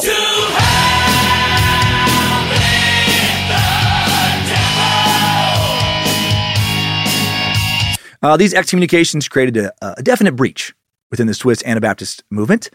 A lot of people didn't like what Jacob was doing, and he got some shit from other Anabaptists. So in February of 1700, he and several co-ministers of a new Anabaptist congregation he's partially in charge of removed their, childish excommunications of other Swiss ministers, and plot twist, they now excommunicate themselves in recognition that they'd acted too rashly and had, quote, grievously erred. What? They excommunicated themselves? Is that a thing? I don't think that's a thing. Several sources state this, and it feels like some bullshit. I'm guessing it was Amon's way of breaking away to have his own church. Basically like the religious equivalent of a classic breakup line. No, it's not you. It's not you, it's me. Some weird, like, I'm not dumping you, I'm dumping myself. Amon and his buddies, never could come to an agreement with other Swiss Anabaptists on the matter of shunning, specifically, and the Amish, Amon's followers, were born. And what a shitty origin story. They split off because, as I see it, they were the most unreasonable dickheads. They created a new group based on arguably the worst, most cult-like trait, right? Not loving the Amish as a religious organization right now. I'm sure many of them are great people, but their faith seems pretty fucked. Not known when Jacob Amon died, but in 1730, his daughter requested baptism in the Reformed Church of Erdenbach and stated that her father had died. So, the Amish, not great record keepers. That's vanity to keep records. What do you consider your deeds to be important? Okay, pride pompous dickhead. After his death, Amish communities sprang up in Switzerland, Alsace, Germany, Russia, Holland. I think it's Alsace. I don't know. There were different pronunciations online. They were persecuted like many other weirdos, religious groups. And like many Puritans before them, some of these groups started looking across the pond for a land of religious freedom where they could take all their different kinds of crazy and infect a new country that is still dealing with, way too much, hardcore conservative theological bullshit. Over 3 centuries later, we're still culturally riddled with sexual shame and guilt, a lot of concern over God's wrath. Many of us still can't understand that sexual persuasion is something that you're born with, not a choice made because you let your spiritual guard down and Satan tricked you into thinking you wanted to play with people's naughty bits that look like your naughty bits. Thanks, Jacob, and others like you for helping us fuck up so much of our culture. Under his eye, you insane zealot.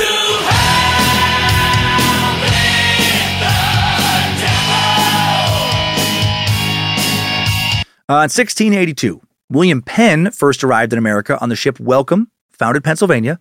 As a Quaker, Penn promoted religious freedom in the colony that he created as a holy experiment. Pennsylvania became a refuge for people of all kinds of different religious denominations who were being persecuted elsewhere, including the 13 German Mennonite families who arrived in Pennsylvania seeking religious freedom in 1683, thought to be the first Anabaptists, headed on over here. They founded Germantown, 6 miles north of Philadelphia. Then in 1737, the charming Nancy, fucking great ship name, sets sail for North America from the Netherlands with 21 Amish families, America's first Amish. The Amish had only shown up in the Netherlands in 1711 after getting kicked the fuck out of Switzerland. Over the next 3 decades, about 100 Amish families would make the crossing. In 1749, Jacob Hertzler, the first well-known Amish bishop in North America, settled in North Kill Creek, Berks County, North Philadelphia. By 1850, 3,000 Amish will have immigrated to North America from Europe. Eventually, literally all Amish people will leave Europe. By the mid-19th century, Amish communities in Pennsylvania and around the country established one-room public schools for their kids, which typically ran through the 8th grade, with one teacher for all students, who wasn't teaching them much. In many areas, Amish and English children attended the same schools, left around age 14 to work on their family farms, but that was not, ideal, and they tried to avoid mixing the Amish with other children. Schism and disruption occurs after 1850 in the Amish community because of some tension between a new order of Amish who are starting to accept social change and technological innovation, and the old order or traditional Amish who were like, fuck machines. June of 1862, in various Amish settlements, various churches debate over dress code, separation from society, use of technology like photography. The intensifying debates culminate in the first all-church Amish ministers conference in Wayne County, Ohio, which would occur, annually until 1878. Or nearly annually. They missed a few years. 1865, the more conservative Amish departed that year's annual conference dissatisfied. And their dissatisfaction triggers a gradual but major division within Amish communities in North America. For the first time, the more conservative flank really becomes known as Old Order Amish, because they cling to the Old Ordnung. The more progressive Amish become Amish Mennonites, and slowly over several decades just become assimilated into Mennonite churches. But the real changes were soon to come with the advent of some major technology, like the phone, the automobile, the telegraph. Amish, they didn't always shun this technology, actually. For example, in the early 1900s, about 1.4 million telephones are in service across the country, including some in Amish homes. Party lines were shared by multiple families, but then several Amish groups began debating the danger that these home telephones were presenting to their communities. Brother Hezekiah, we must remove Alexander Graham Bell's Dial-a-Devil from our homes before crank calls defile our families with filth talk and lies. 3 times this week, I have been called and asked if I have Prince Albert in the can. And if I say yes, they tell me to let him out. It's tobacco, not a man. But still they call. It must be one of Satan's tricks. On at least 2 occasions, I've been asked if my refrigerator is running. When I say I don't have a refrigerator, still they tell me to run and catch it. And one time I ran. I didn't even know where or why I was running. More devil's lies. I was so scared. The phones were removed. At this time, the Amish population in America numbered around 6,000. Over the next 30 years, it would more than double. While still concentrated in Pennsylvania and the Midwest, new Amish settlements are grown in Kansas, Ohio, Michigan, Iowa, Oklahoma, and Delaware. 1908, Henry Ford's Model T car debuts. It'll rapidly gain popularity in the coming years.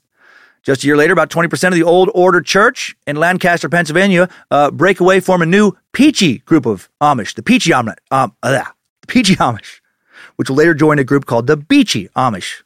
That's a weird coincidence. Oh, the Peachies and the Beachies. Around 1927, it's based on their last names.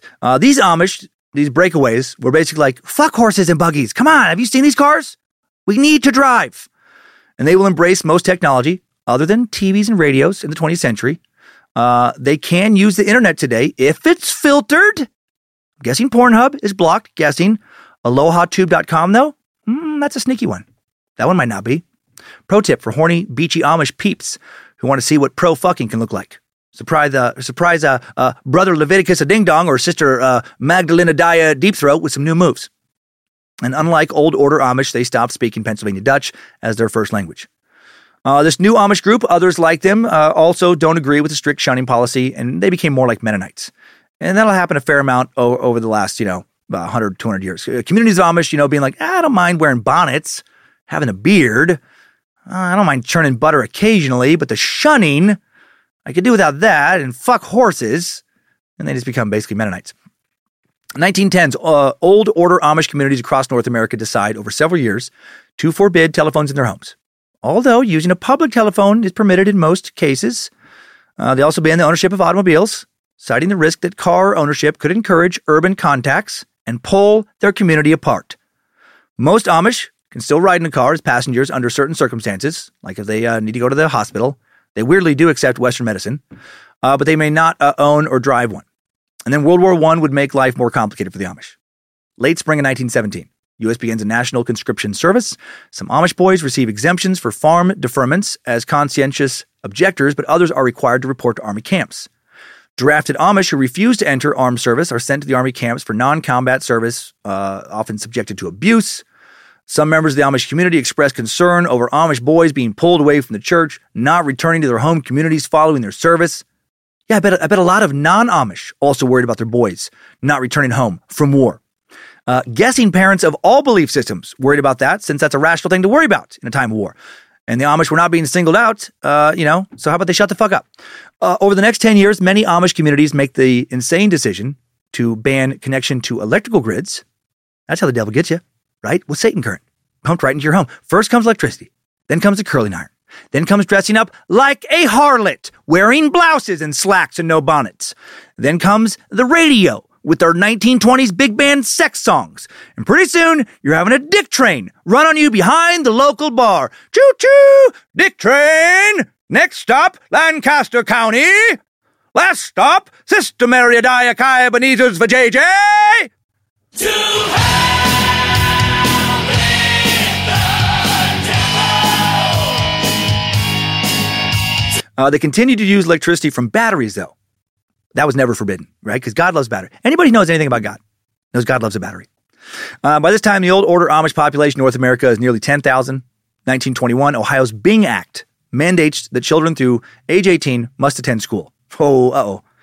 This goes against God's plan for the Amish. God wants the Amish to be super dumb. Old order Amish resist this new law, right? Because they believe children only need basic scholastic knowledge, reading, writing, arithmetic, right? They should learn all their other values and morals at home, and they don't need history and anything else, right? And they don't want their fucking kids to be touched, or looked at or hear filthy non-Amish children. Several Amish parents keep their older children out of school, prompting arrests, fines, and jail sentences. January of 1922, 5 Amish fathers arrested in homes in Wayne counties in Ohio for disregarding the Byng Act by keeping their teens at home. Years later, the state will relax on this, many years later. Homeschooling has actually only been legal in all 50 U.S. states since 1993. According to the Homeschool Legal Defense Association, home education was illegal in most states as recently as the early 1980s. Right? Obviously, it was legal like at the beginning of the country's history, but in the 20th century here. By 1989, only 3 states, Michigan, North Dakota, Iowa, still considered homeschooling a crime. Over the next 20 years, many old order Amish communities banned the use of tractors and other self-propelled farm equipment now in their fields. New technology and equipment may be used in the field only if pulled by horses or mules. So saith the Lord. Yes, you can have some kind of mechanical tiller, of course, but a God horse has to pull it. Go, God horse, go. Around this time, the beachy Amish, right, those hedonistic liberal motherfuckers, they begin buying, driving their own automobiles. Crossing this cultural boundary excludes them from the horse and buggy driving Amish crew, who now shun them. Stay away from those beachies. This division will soon solidify the use of horse-drawn transportation as a key aspect of Amish identity for most Amish groups that has lasted until today. 1937, the Pennsylvania state legislature's plan to close 10 one-room schools and replace them with the consolidated elementary building sparks outrage among the Amish community in the East Lampeter Township near Lancaster. The same year, the legislature lengthens the school year by 1 month to 9 months, raises the age of compulsory attendance by a year to 15. Amish students had typically left school by the age of 14 to do farm work, and the Amish try to fight back. Brothers Jebediah and Methuselah Dia Ding Dong are not going to take this lying down.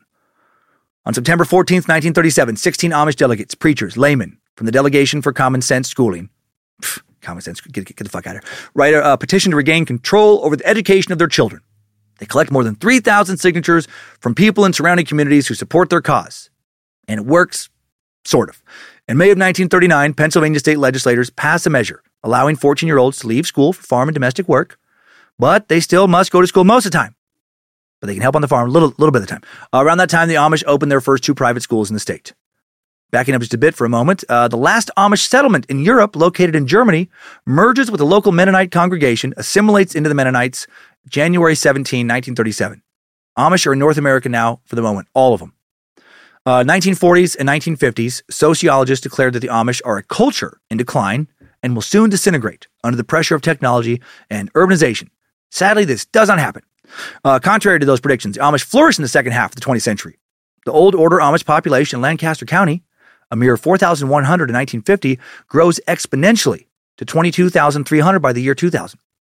When World War II comes along, it goes better for the Amish than World War I. February of 1941, the U.S. and Canadian governments accept alternative service options for conscientious objectors. The American Civilian Public Service and the Canadian Alternative Service Work allow Amish draftees to work non-military assignments and stay in special CO camps.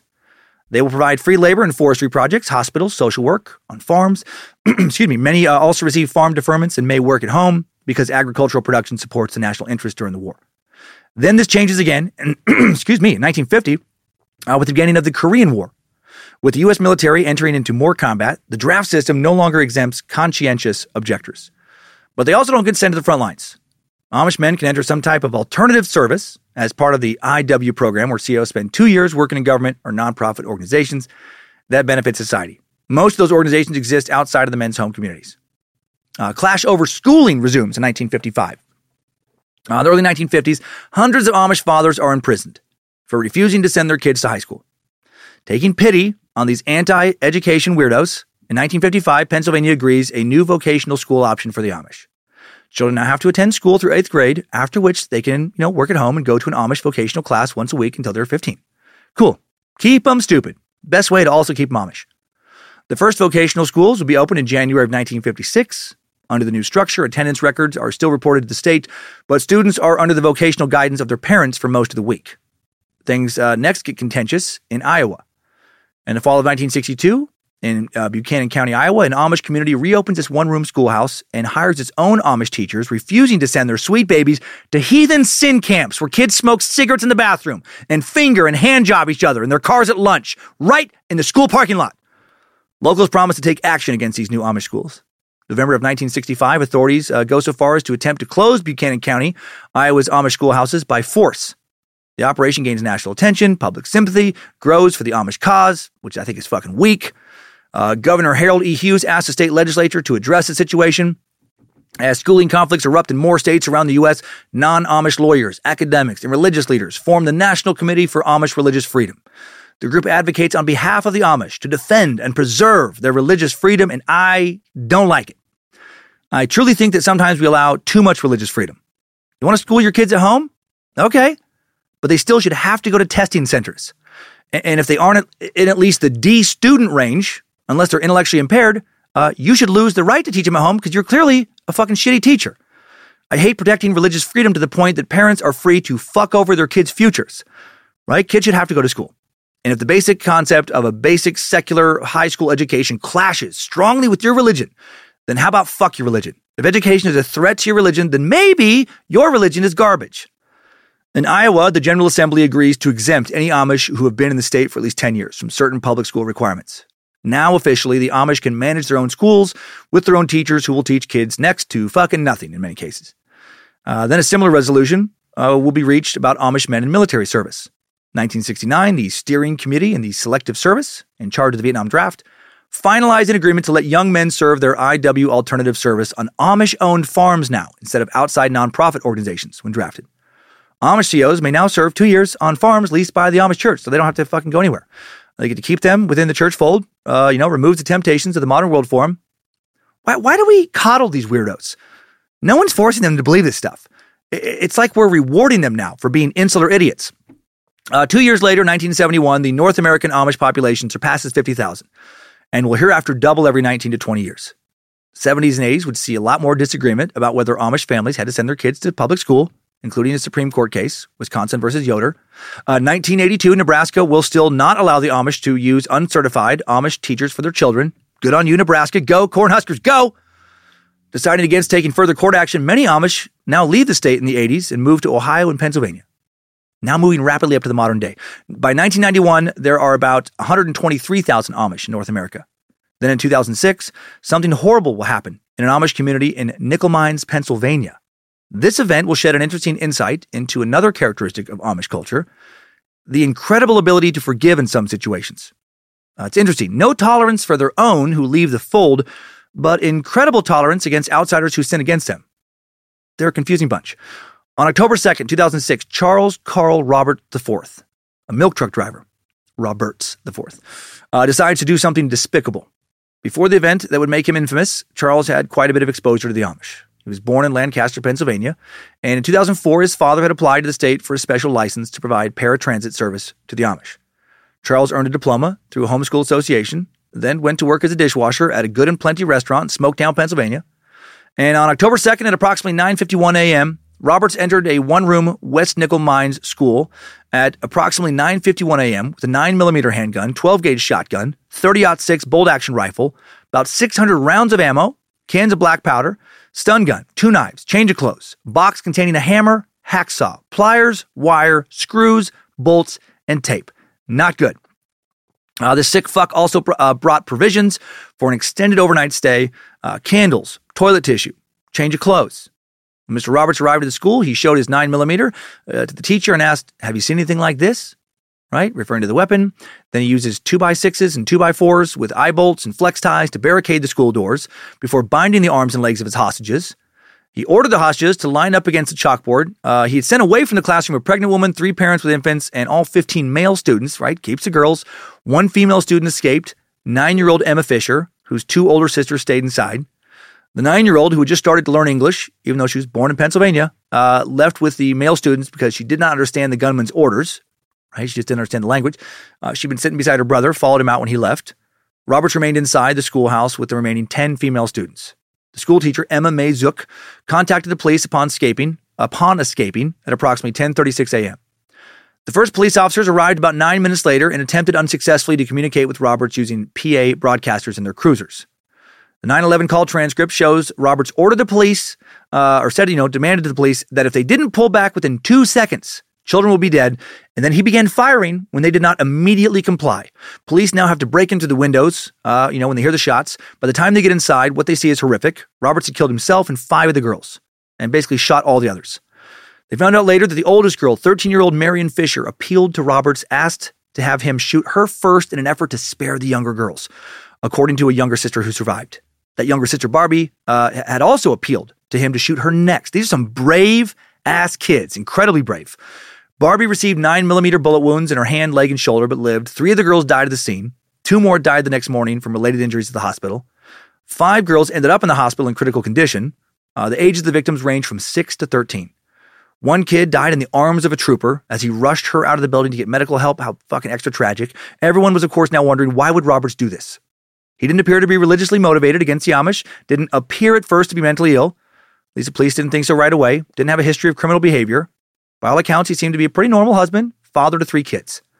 But there was something not surprisingly very dark going on beneath the surface. After his wife got home from walking their kids to the bus stop around 11 that morning, she discovered 4 notes Roberts had left to her and their kids. His suicide note stated that he was angry at God still for the death of a premature infant daughter 9 years earlier. Note also cryptically stated that he had been having dreams for the past couple of years about doing what he did 20 years ago, and he has dreams of doing it again. So what the fuck did he do 20 years ago?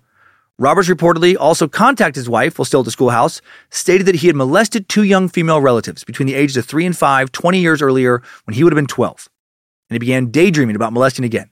Both relatives in question denied those claims. However, among the items he brought to the school, there was a tube of KY jelly. Investigators surmised he might have intended to use it as a sexual lubricant. So dude might not have had a history of mental illness people knew about. Sure seems like he was mentally ill. Sure seems like mental illness had something to do with all this. Also, how terrible if you never did molest anyone to lose your mind and start believing you had, and now we're afraid to do it again, something you never actually did. I'm surprised they didn't find a brain tumor in this guy's autopsy or something. Something was going on. The police would later find out that Mr. Roberts' coworkers had noticed changes in his behavior over the past several months. While he had long been known as an upbeat, outgoing dude, recently he had begun to appear sullen, his coworkers said. Then the week before the shooting, Mr. Roberts once again appeared upbeat at work. Investigators thought it was then he decided to go through with his horrible plan. Obviously, the crimes he committed were terrible, horrific, tragic, maybe especially to the Amish community who had tried to insulate themselves so hard against, the modern world and violence for hundreds of years. So how did the Amish community respond? That's why I chose to share this story. I don't know what I was expecting, but it surprised me. Although the Amish community grieved deeply, of course, about the terrible incident, certainly were shocked about this tragedy, they also believed it was right to forgive Roberts. The Reverend Sheck, Amish Reverend, reported that a grandfather of one of the murdered Amish girls said of the killer on the day of the murder, "We must not think evil of this man." Dwight Lefevre, a Roberts family spokesman, said an Amish neighbor comforted the Roberts family hours after the shooting and immediately extended forgiveness to them. The Amish definitely seemed to handle tragedy better than most. They seemed to believe it was just part of God's plan. No point in worrying about it too much. This reminded me of one of the several documentaries I watched. There was a set of Amish parents, and they found out that their young daughter, no more than 7 or 8, had cancer, leukemia, and they didn't seem to get that upset about the news. They didn't seem to see much downside. Dad said that if the cancer went into remission, well, then she'd live longer on earth and be able to please God from earth for longer. So that was a win. And if she died, then she'd go to heaven to be with God and please God there, and that was also a win. You know, I can't stand certain aspects of how the Amish express their faith, but it must be really nice, really comforting to truly believe shit like that. Dozens of Amish neighbors attended Charles Roberts' funeral, right? The guy who murdered 5 Amish kids, tried to kill more, on October 7th, 2006. He was buried in an unmarked grave in his wife's family plot behind Georgetown United Methodist Church, a few miles from the one-room West Nickel Mine schoolhouse. One mourner stated that Roberts' wife was touched by the outward gestures of forgiveness by the Amish community. The schoolhouse was torn down 11 days after the tragedy. The New Hope School was built near the original site, opened on April 2nd, 2007, 6 months after the shooting. I do think the Amish are fucking weirdos, but they're tough weirdos. Their faith is strong, and it seems to provide many of them with great comfort. Guess I can't deny some value in that. Back to Amish history, just wrapping up now. Amish settlements are now scattered as far west as Colorado, south to Texas, northeast into Maine. The U.S. home to the overwhelming majority of Amish. 98.3% of Amish in the world live in the U.S. Canada has most of the rest of that 1.7%. Approximately 62.5% of the North American population live in Ohio, Pennsylvania, and Indiana. 2021, Old Order communities were present in 31 U.S. states, though no Old Order Amish exist in Europe. There are a number of those car-driving, computer-using, beachy Amish motherfuckers congregating in Ukraine, Ireland, and Belgium. These congregations are the result of Beachy Amish missionary outreach. But the Beachy Amish are almost closer to Mennonite than Old Order Amish. Also in the fall of 2015, horse and buggy driving New Order Amish from the Midwest organized 2 settlements in South America. One in Bolivia, one in Argentina. Each settlement has one congregation. Most of the members come from Old Colony Mennonite background. Today, these settlements relate to New Order Amish communities in Ohio, Indiana, and North Carolina. Many New Order Amish communities, again though, more Mennonite than Amish. Okay, let's hop out of the timeline to learn more about these very interesting people right now. Good job, soldier. You made it back. Barely.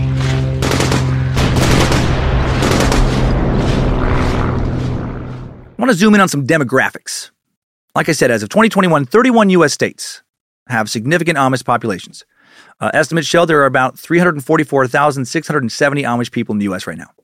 North American Amish population grew by an estimated 172,780 since 2000, increasing from approximately 177,885, right, to 350,665. So an increase 97%. Almost all of these people are Old Order Amish, the most insular kind, who do zero missionary work. So how are they growing? Well, they're fucking. The Amish are fucking themselves into a more formidable but still goofy-looking force. Amish typically marry in their early to mid-20s. The new family typically begins adding new members soon after. Amish do not sanction birth control, which means they have large families. The primary force driving their growth by far is family size. They have over 5 kids on average, right? Less than 100 non-Amish people, as far as what records we have ever become Amish. Everyone else are just descendants. They were just born into it. That's crazy out of a group that has hundreds of thousands of members, right? They make it very painful to leave. They have a high retention rate, right? Around 85%. Very few outsiders come. Largest Amish population is found in the state of Pennsylvania, about 81,500 Amish. Ohio's next, just slightly less, right? The bordering state, 78,200. And then right there, Indiana, almost 60,000. Other states may soon see sizable populations. They are branching out. During the past year, 33 new settlements have been established. 7 existing settlements have been dissolved. New settlements, typically small, with only a few families in a single church district, aka single congregation. The Amish established new settlements for a variety of reasons, including a desire for more sexy bonnets. Fertile farmland at reasonable prices. Non-farm work and specialized occupations, more access to beard oil. No kidding. Rural isolation that supports their traditional family-based lifestyle, social and physical environments, climate, governments, services, economy, right, conducive to their way of life. Proximity to family or other similar Amish church groups, and a way to resolve church or leadership conflicts.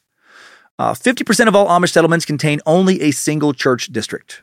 A single church district has between 20 and 40 families. It's a pretty damn small community to sometimes spend your whole life in, to find a spouse in.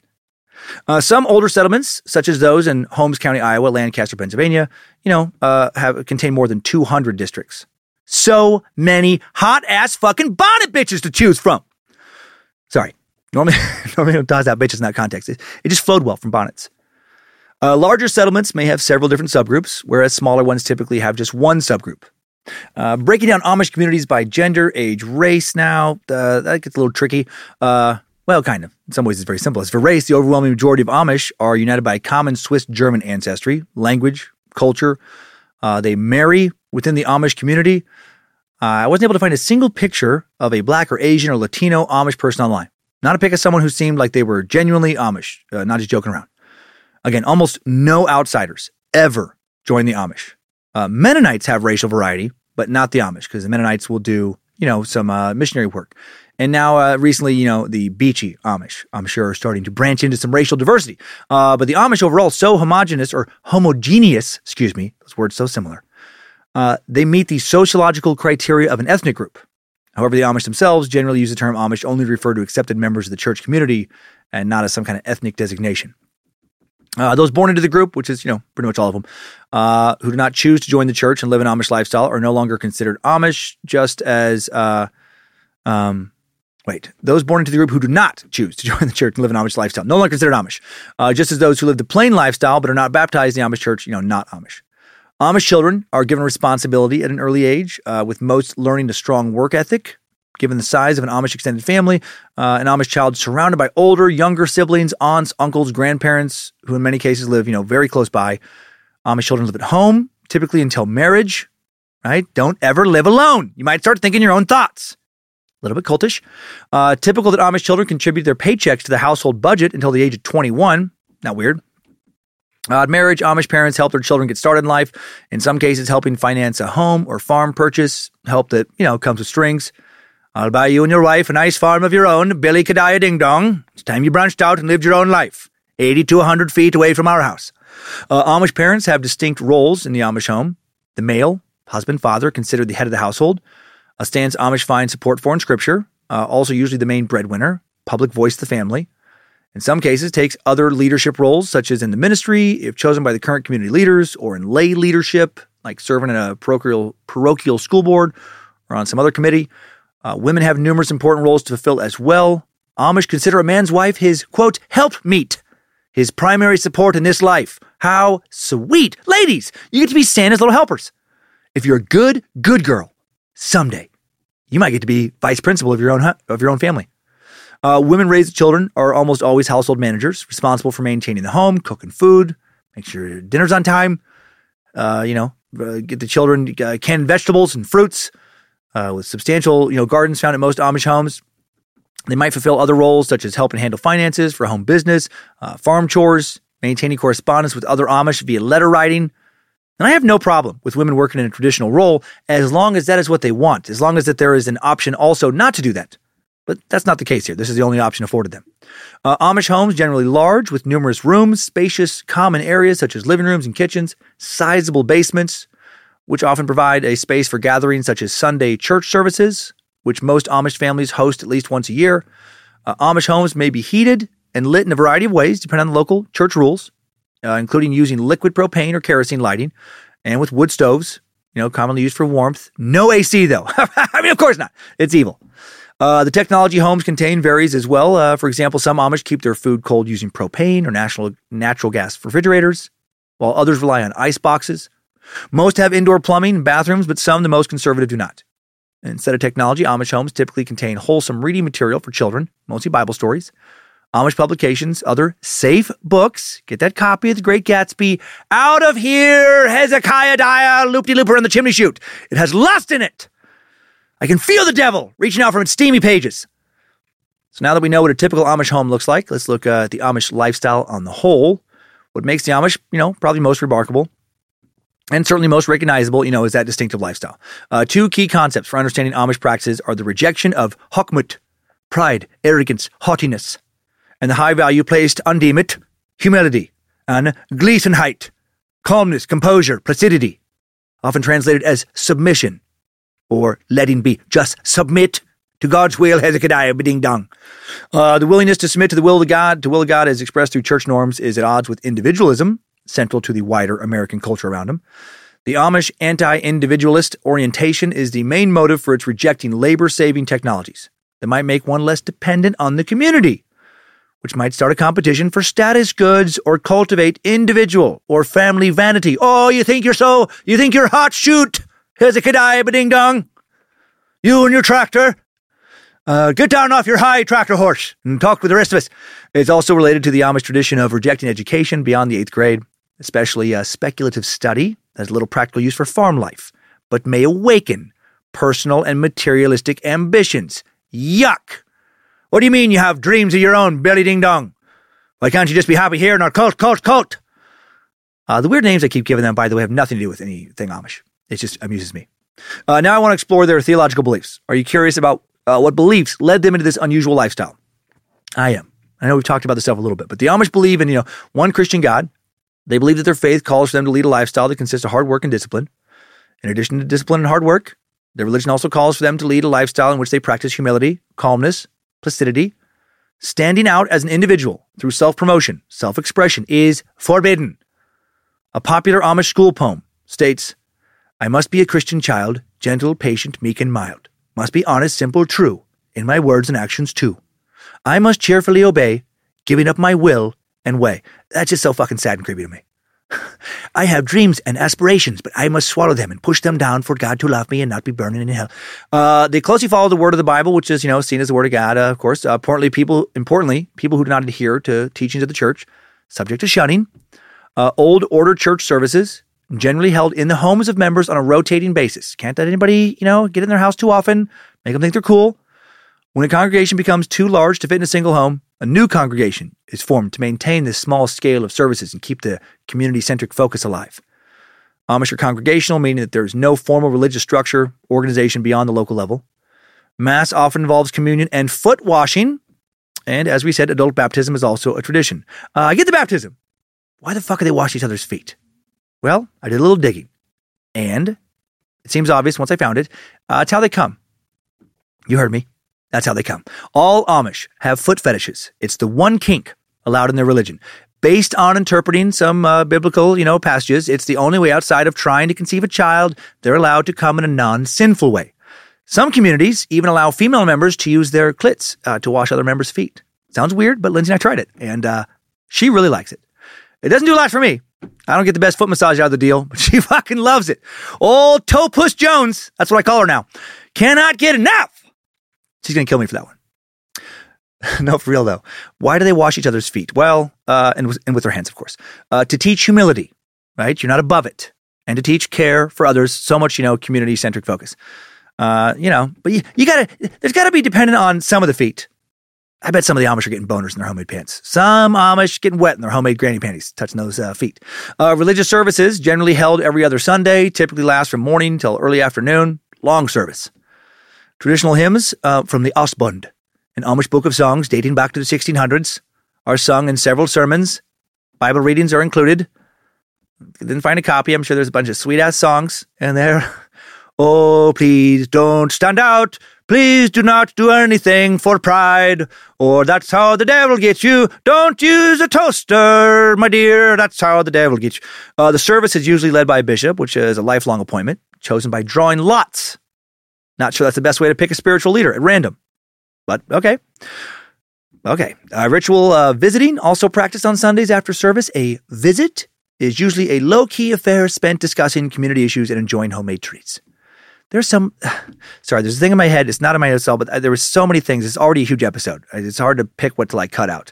But now I'm just flashing on one of the traditions of one of the most conservative communities in Missouri. This, the Gingrich lady was talking about escaping from. She said that when they date in her community, they had this weird thing where when you turn 16, between 11 p.m.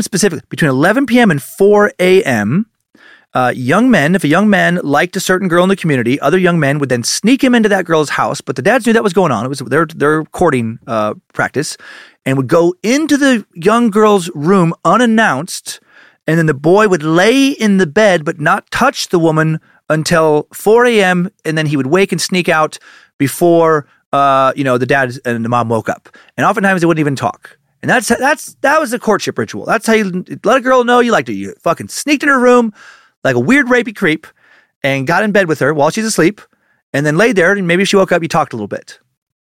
What the fuck? And everyone, there are just so many weird little rituals and traditions at various communities.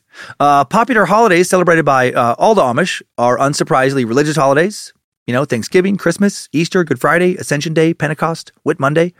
Don't give a fuck about 4th of July. Many of them don't even know that's a holiday. Now let's talk about shunning. Amish shunning, a long-standing practice in which church members isolate, ignore, otherwise punish someone for breaking community rules. Some common reasons for shunning include owning automobiles or computers, failing to kneel during church service, or drinking alcohol. Get out, Jethro, Knees or die a ding-dong, slip and slide. First, you don't need a church last week. Now I catch you watching educational videos on your pewter. Flee, devil spawn. May we never see your evil face again. Amish churches cite multiple biblical passages they interpret as advocating shunning. In the book of Matthew, for example, a passage advises privately correcting someone who has sinned. If they do not repent, they must be presented publicly before the church. If they still do not repent, the Bible states, let him be to you as a Gentile and tax collector. The Bible also talks a lot about forgiveness, but they choose to not focus on that part when it comes to rule breakers. They also interpret Corinthians 5:11 as an endorsement for shunning. The passage reads, I wrote to you not to associate with any so-called brother if he is an immoral person, or covetous, or an idolater, or a reviler, or a drunkard, or a swindler, not even to eat with such a one. Yeah, but again, forgiveness, right? A lot of passages about that. Come on. Ephesians 4:32, be kind and compassionate to one another, forgiving each other, just as in Christ God forgave you. Matthew 6:14, for if you forgive other people when they sin against you, your heavenly Father will also forgive you. Luke 6:37, do not judge, and you will not be judged. Do not condemn, and you will not be condemned. Forgive, and you will be forgiven. Right? That one seems to strongly advocate against shunning, but, who gives a fuck, I guess, right? Crazy that a big book written by so many different authors over different centuries with so many contradictory messages would lead to a lot of confusion and tens of thousands of different denominations. While not all shunning results in Amish full-on banishment, contact with friends and loved ones severely restricted for a shunned individual. Again, it varies a little bit, the practice of shunning from community to community. Some churches practice strong or strict shunning versus those who follow a milder approach. Adherents of strict shunning maintain zero contact with the shunned until they confess and return to their Amish community. It has to be their home community, not another one, right? And if they don't do that, they are shunned forever. Milder forms of shunning allow acknowledging the existence of someone again when they join another Amish church or even a non-Amish church with Anabaptist roots and beliefs. So maybe you can be a Mennonite or part of the Brethren. If they don't ever do that, though, again, fuck them. Fuck your kids. Don't ever talk to them again. Adherents of strict shunning include, among other random groups, the Lancaster County Amish, the Schwartentruber, that group we met before that Emma Gingrich ran away from, that name I was trying to think of a second ago. The practice has received considerable criticism from outsiders, as it should. But some Amish, they just see all this as tough love. They believe a person's soul's at risk if they violate the church's values, and basically being shunned is better than burning in hell for all eternity because it so strongly encourages one to return to the church. Oh boy. So how does that work to return? If the Amish community decides to shun an individual, I'm describing shunning more. The individual faces some serious repercussions, right? The shunned person's name is announced publicly to all members of the church. Every community member expected to shun the person, and those who don't could be shunned themselves. Again, it varies from church to church, but most churches do not allow members to buy or sell with the shunned individual. Church members not allowed to sit at the same table, share a meal, just talk to them. Some churches forbid people from accepting gifts, visiting the homes under any circumstances, of course, of a shunned person. And, again, this has led to a lot of criticism. And as it should. It's a super fucked up form of social control. Fear of isolation means that Amish people often stay in their home churches, even if they really want to leave or experiment with other lifestyles, but they don't because they're so afraid of getting cut off from their families by this shunning process. And then you can also be excommunicated, which really doesn't seem like a harsher punishment. A shunned member can return, not if you're excommunicated, though, kind of, but some do. You just have to have a unanimous vote from the congregation to allow the excommunicated individual to return. Let's talk about technology now. Their tech ban, a little bit more. Most notably, the Amish shun technology because, according to their beliefs, right, they shouldn't conform to the secular world. They should just keep shit simple and focus on God. For the most part, they do not use electricity, right? No televisions, computers, radios, any other modern electronics that have been invented since. And this is very interesting to me because the definition of technology, it's always changing, right? So weird that the Amish feel that the technology of the 1600s is okay. That's the perfect amount of technology, I guess, is what God thinks. But what if like a hypothetical Amish person would have been born in 1000 CE or 800 CE, right? Wouldn't they think that Amish using 1600s technology, that they were conforming to the world? Like the core principles of it's really nonsensical, right? A horse and buggy is a kind of technology. It's so much of this is just nonsense. The horse and buggy carriage considered okay though, because since buggies are limited in terms of speed and mobility, that way the Amish are incapable of traveling too far from home where they might get other ideas. More social control. This is also sad. Some old order Amish will ride in the car of a non-Amish neighbor, usually for business purposes, but ownership, strictly forbidden. In matters of technology, Amish businesses kind of flexible. As with cars, many Amish will use local payphones for business and long-distance calls, but can't own a convenient home phone. That's forbidden. It might replace face-to-face communication within the community. Technologies that are used in the home or affect the home are more scrutinized because family life, that's the foundation of Amish society. And then there's appearance. The clothing that Amish men and women wear is meant to reflect their faith and express simplicity, humility, and conformity. Amish men wear straight-cut suits, coats without collars, lapels, or pockets. They resemble the Nehru jackets of the 70s, often called Mutza suits. During the summer, they'll shed the coat, wear a vest to church. Most men wear black, real black. And all the men of of any random community, they all dress alike for the most part. Slight differences based on their role. Like a bishop will have like a little wider brim. And, this guy, this preacher, he'll have like his lapel might look a little different. But it's hard. When I was looking at videos, just eyeballing them really quickly, I wouldn't be able to tell the difference. Most men wear real black. A close look at a typical black fabric will have, brown, blue, gray shades. In the Amish community, it needs to be the blackest black there is. In some Amish communities, they'll use charcoal gray, navy blue, browns. Their trousers never have creases or cuffs, worn with suspenders. Young children have suspenders made of the same fabric as the pants. Belts typically forbidden, as are sweaters and neckties. Don't want to start looking all nice and vain, thinking you're hot shit. Men's shirts fastened with traditional buttons, and most orders, all suit coats and vests fastened with hooks and eyes. Pants are made with a flap in the front, held closed by buttons to avoid the use of the modern zipper. Zippers are, if you don't know, Satan's penis gates. Young men, clean-shaven prior to marriage. Married men required to let their beards grow, but not a mustache, because that is considered to be an adornment. What the fuck? Haircuts typically block cut in the back, longer than most English styles. Just the fucking dumbest looking haircuts you've ever seen in your life. Most severe haircuts found among the Schwarzentrooper. They're the ones that look like that, like a fucking raccoon, right? Having a seizure with pruning shears or just a dull knife has been turned loose on their head. It's absurd. The men typically wear broad-brimmed felt hats in the winter for dress year-round. The width of the brim, right, shape of the dome vary within the group and within your status in the group, role, I should say. During the summer, most groups will allow their men to wear straw hats. And all this shit is heavily regulated, like down to the eighth of an inch of how long this can be.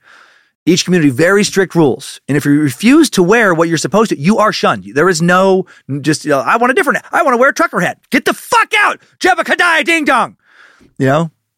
For everyday wear, most men and boys wear pants made of a fabric called tri-blend denim, used at one time by Sears to make their tough skin pants. Very fashionable. High in polyester, nylon, making the pants made with that fabric very durable.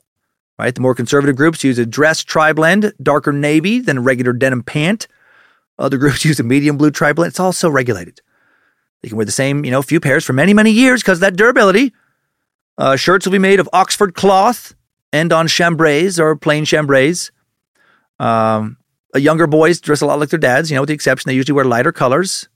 Men will wear navy tri-blend denim pants. Boys may wear lighter blue version of the same thing, Amish women typically wear solid colored dresses, long sleeves, and a full skirt, covered with the cape on the bodice.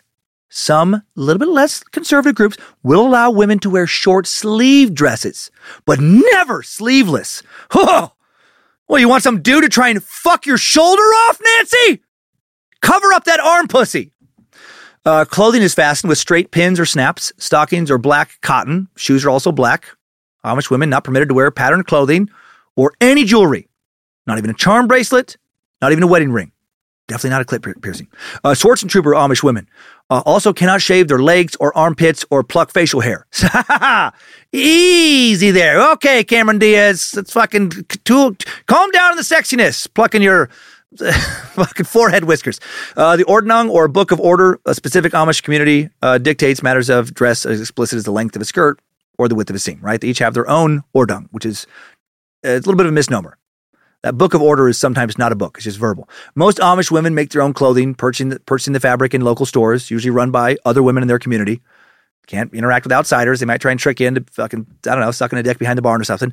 Lavenders, purples, darker greens, mint greens, mauves, pinks, some yellows, white, black, beige, all colors that could be used in everyday dresses for the most part. Depending on how conservative the Amish community is, some colors acceptable in one community, not acceptable in another.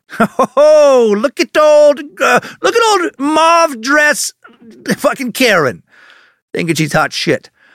Sunday dresses, typically black with a white apron. One of the local young women will pick out a new fabric at a store, make herself a dress. Amish women often never cut their hair, typically wearing it in a braid or bun on the back of the head, concealed with a small white cap called a covering, like the Mennonites. Coverings vary widely, depending on what group they belong to. Variations come in the size of covering, strings, how they're worn, number of folds, creases in the back. All of that is regulated. Oh, what do you think you're doing with your 17 creases? You know it's a 16 crease community. Amish women will never be seen outside their home without their covering. When going to town or church, they typically wear a stiff black bonnet over their covering to prevent giving non-Amish heathens, boners and whatnot, catching a glimpse of their lady stash. I know there was a lot about clothing, but how they dress is so distinctive. Oh, my God. Now let's turn to something else strongly associated with the Amish. Jousting. For 27 years in a row now, the winner of the International Jousting Association Tournament of Champions has been Amish. No one jousts like the Amish. With that Dumb and Dumber bowl cut, the moonshiner beard, with zero access to technology, lingerie, hairy wives, the Amish joust like they want to die. JK, of course. Let's turn to farming and barn raising. Unsurprisingly, because of the ban on technology and their values overall, most of the Amish industry is agricultural. Sociologist John Hosteller claimed that soil has for the Amish spiritual significance.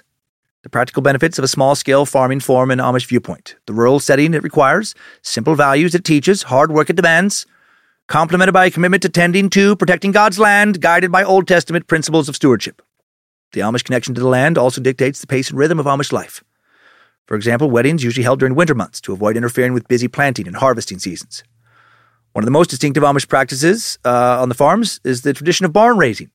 Because the building of a barn requires more labor than a single family can muster, the entire Amish community must work together like bonnet and beard-wearing ants. Barn raising typically occurs in June and July, the time between harvest and planting. The family that needs the barn provides the materials, the barn itself owned by the single family, with the expectation that the family will attend barn raisings for other families if needed. Barn raising also follows traditional gender roles. Women bring food, men carry out the work, children observe so they can participate in the future. How exciting. But as the saying goes, they're not making any more land. Meaning that as the Amish community has grown, some Amish have had difficulty finding, agricultural jobs and have to work outside of that field. It varies by community, but many unmarried Amish men will also work as carpenters, blacksmiths, sometimes even on assembly lines in secular factories. In Lancaster County, most of these young men work within the Amish community, but not uncommon in some communities for a majority to work, for non-Amish businesses. Those jobs often taken with the eventual goal of saving enough money to purchase farmland and get away from those devil sinners. How strange would it be to work with someone who's Amish, right? What the fuck would you talk about? So Ishmael, you seen any good movies? Never mind. Hey, you know what? You should check out this new podcast. Forget it. Oh, dude, check out this meme. It's not worth looking at. Oh, you see the new girl? Oh my God, she's so fucking hot. Hey, you ever think about combing your beard? We talked a little bit already about Amish schooling. As you can imagine, very different from your average American public school. The skills traditionally emphasized by modern American education, such as literacy, critical analysis, scientific rationality. Not the focus of Amish schooling, but you knew that. Amish one-room schoolhouses, not dramatically different from rural schoolhouses, in the early 20th century U.S. Basic literacy, arithmetic, essential skills for running a successful farm are taught in Amish parochial schools. But the Amish shun higher learning as prideful and withdraw children from school after 8th grade, believing that to be an appropriate time to begin learning the necessary skills of farming and homemaking through experience. And, not so good. Then when an adolescent turns 16, there comes a time when they get a different kind of education, right? At least an opportunity to see what the modern world looks like. Talk about Rumspringa. Even among all of the somewhat strange seeming practices that make up life in Amish communities, we still haven't really dived in, talked about arguably the biggest one, Rumspringa, an Amish coming-of-age ritual where teenagers leave the farm, get to explore the outside world, all while deciding whether or not they want to stay in the Amish community. If the Amish teens don't return to their families, they have to leave the farm, find their way in the world, fucking shunned. But if they decide to stick with the Amish faith, they'll deny all their worldly pleasures they've experienced and give themselves back over to God. For a group that can be so conservative, it might be surprising that the option of Rumspringa exists. Hard to imagine Jehovah's Witnesses or, certain other groups allowing their youngsters to do this. But, if we look at Rumspringa not as a wild and sexy time permitted by one of the most conservative groups in America, but as a religious ritual, it starts to make sense, right? Because the Amish came from the Anabaptists who put specific emphasis on adult baptism, right? Because babies can't decide whether or not they want to devote their lives to God. So they, teach that faith should be an active commitment made by an adult, and the Amish practice of Rumspringa comes from that logic, right? They believe that your commitment to God in the Amish community has to be a choice. And to that end, Rumspringa offers an opportunity to see alternative choices. Instead of being a cult that wants followers, no matter the cost of their personal beliefs or individuality, Amish communities want faithful members who have chosen the lifestyle. But have they really chosen it? Right? I mean, if you don't return to the ways of the Amish, you're fucking shunned. You have to say goodbye to everything, everyone you've ever known. That's not a fair choice, right? And you haven't been given any life skills to help you thrive in the outside world. Yeah, you've been set up to fail and come back home. I would have way more respect for this group and tolerate their weirdness. So much more if they just fucking got rid of this intolerant practice of shunning that I can't, tolerate. It's sinister. If being Amish was such a good way to be, no one would have to be shunned and plenty of people would choose it. Why have less than 100 people chosen this shit since these people have come to America, right? A couple centuries ago. Because it's not fucking good. If you're not born into it and raised being brainwashed by this shit, there's no fucking way you're going to choose it. For Amish youth, the Rumspringa normally begins around the ages of 14 to 16, ends when a youth chooses either to be baptized in the Amish church or leave the community. Rumspringa, Pennsylvania German now, meaning running around. Not all kids choose to do it, right? How it's done varies from community to community. Some communities strongly pressure their kids, not to leave for Rumspringa. Stay in the house, do it in the basement. Have a wine cooler, see what you think, then come back. Mostly, many Amish teens use it as a time to experiment with everything they've been forbidden from using or doing, though. Technology, cars, drugs, drinking. Some Amish, particularly boys, may acquire a driver's license, a vehicle during this time. They might still live at home, but now they're driving a car, might park it at home. Any Amish on Rumspringa listening right now, smoke some of that toad venom, right? Just do that one, Rumspringa. Hit that 5-MeO-DMT God molecule. Then decide what you want to do. Macrodose some psilocybin for like a month. Let one of nature's psychological chain breakers bust you out of that angry God prison you're born into. Not even J.K. Hail Nimrod! Show them the way out, Lucifina. Around 90% eventually rejoin the community as full-fledged members and adults. For a couple years, the length varies a bit from community to community. Rules are relaxed. There's no shunning or indiscretion, and Rumspringa is on. 2007, ABC News spoke with 4 Amish teens, each grappling with the question of permanently leaving the Amish community with the Rumspringa. One of them, Danny, ran away from his Amish family during his period of seeking by jumping from a second floor of his father's farmhouse late one night at the age of 18. So clearly his family did not encourage him to leave the farm for Rumspringa. He negotiated his way through a series of first encounters with the modern world, including remote controls, text messaging, drunken nights, to find that he had escaped one set of rules, for another he didn't understand. Danny's internal conflicts about the decision to be or not to be Amish landed him first in trouble, then in jail. After a stint in jail and the enormous lengths he took to get out of the community, he still thinks he'll go back in a couple of years for the sake of his parents. Another teen considered in the outside world was Lena, talked to by these journalists, 16 years old in 2007. She cleaned houses by day as her duty to her Amish community, but texted on a secret cell phone at night. Although Lena dressed in Amish clothes, underneath her simple dress and white bonnet, she would sometimes wear a t-shirt and blue jeans. She's a rebel, Dottie. Lena's act of rebellion was that she planned to get her GED, full high school diploma, right? Take that, elders. I studied U.S. history and sociology. A couple years later, Lena moved in with her boyfriend, Ruben, in a house a few miles down the road from mom, no longer rode in a horse and buggy, instead started driving a red sports car. In June of 2008, Lena and Ruben welcomed baby boy into the world, and she had no plans to return to the Amish. Lena did, not end up returning to the Amish community. Like Danny, another Amish teen would eventually turn back, even after going through great lengths to live life on the outside. Harley, 19 in 2007, also left his Amish community with the clothes on his back, $21 in his pocket. Didn't have any second thoughts, but it was difficult to negotiate a relationship with his family. Harley tried to make regular visits home, but his parents didn't want him to visit. They were afraid to be a bad influence on his 12 younger siblings. 12. He said, my one little brother, he was about a year old when I left. Every time I'd come home and walk in the door, he'd run up yelling my name, asking, are you going to stay home? And I'd tell him no. But then at 21, Harley realized his dream of being a truck driver. But then after 7 months, he became so homesick, he decided to give Amish life another try. He found the life without his family wasn't making him happy. So he started dating an Amish girl, planned to be baptized in the Amish faith in the spring when he stopped talking to the journalist. So it sounds like the real reason he was returning was that he missed his family, right? As opposed to missing his faith. He didn't want that life. He just didn't want to be disconnected from his family. So again, real cultish. Some teens get a little more wild with Rumspringa. The 1998 drug bust of 2 Lancaster County Amish youth for selling cocaine fueled the idea of Rumspringa as a hedonistic, hypocritical period for Amish youth in the minds of many. Right? Jebediah, Hezekiah, they fucking went hard in the paint. They didn't fuck around with Rumspringa. 1998, 2 Amish men charged with dealing cocaine in their communities for a motorcycle gang. The pagans, no less. What the fuck? Their names were Abner Stolfus, 24, and Abner King Stolfus, 23. Also charged were 8 members of the pagans, who allegedly sold drugs to the 2 Stolfuses. And their names are so great. A tale of 2 Abners. The Abners distributed the drugs to members of the Amish youth, some groups known as the Crickets, Antiques, and Pilgrims at Hoedowns. I don't know where those names come from. Between 1993 and 1997, the indictment says the arrest prompted the leaders of the county's 22,000 old order Amish at that time to acknowledge a struggle with drugs that went back at least a decade. That surprised me. Came out that alcohol and marijuana, though prohibited, fairly common in Amish communities. And a few months before the drug bust, Amish bishops started hearing talk about Amish youths using harder drugs like meth. So crazy to imagine teenagers looking like Randy Quaid and Kingpin, doing meth or blow off a fucking antique mirror and, hopping into a horse-drawn carriage. Instead of playing music while they do some blow, one of them just, sing some Gregorian chants or something.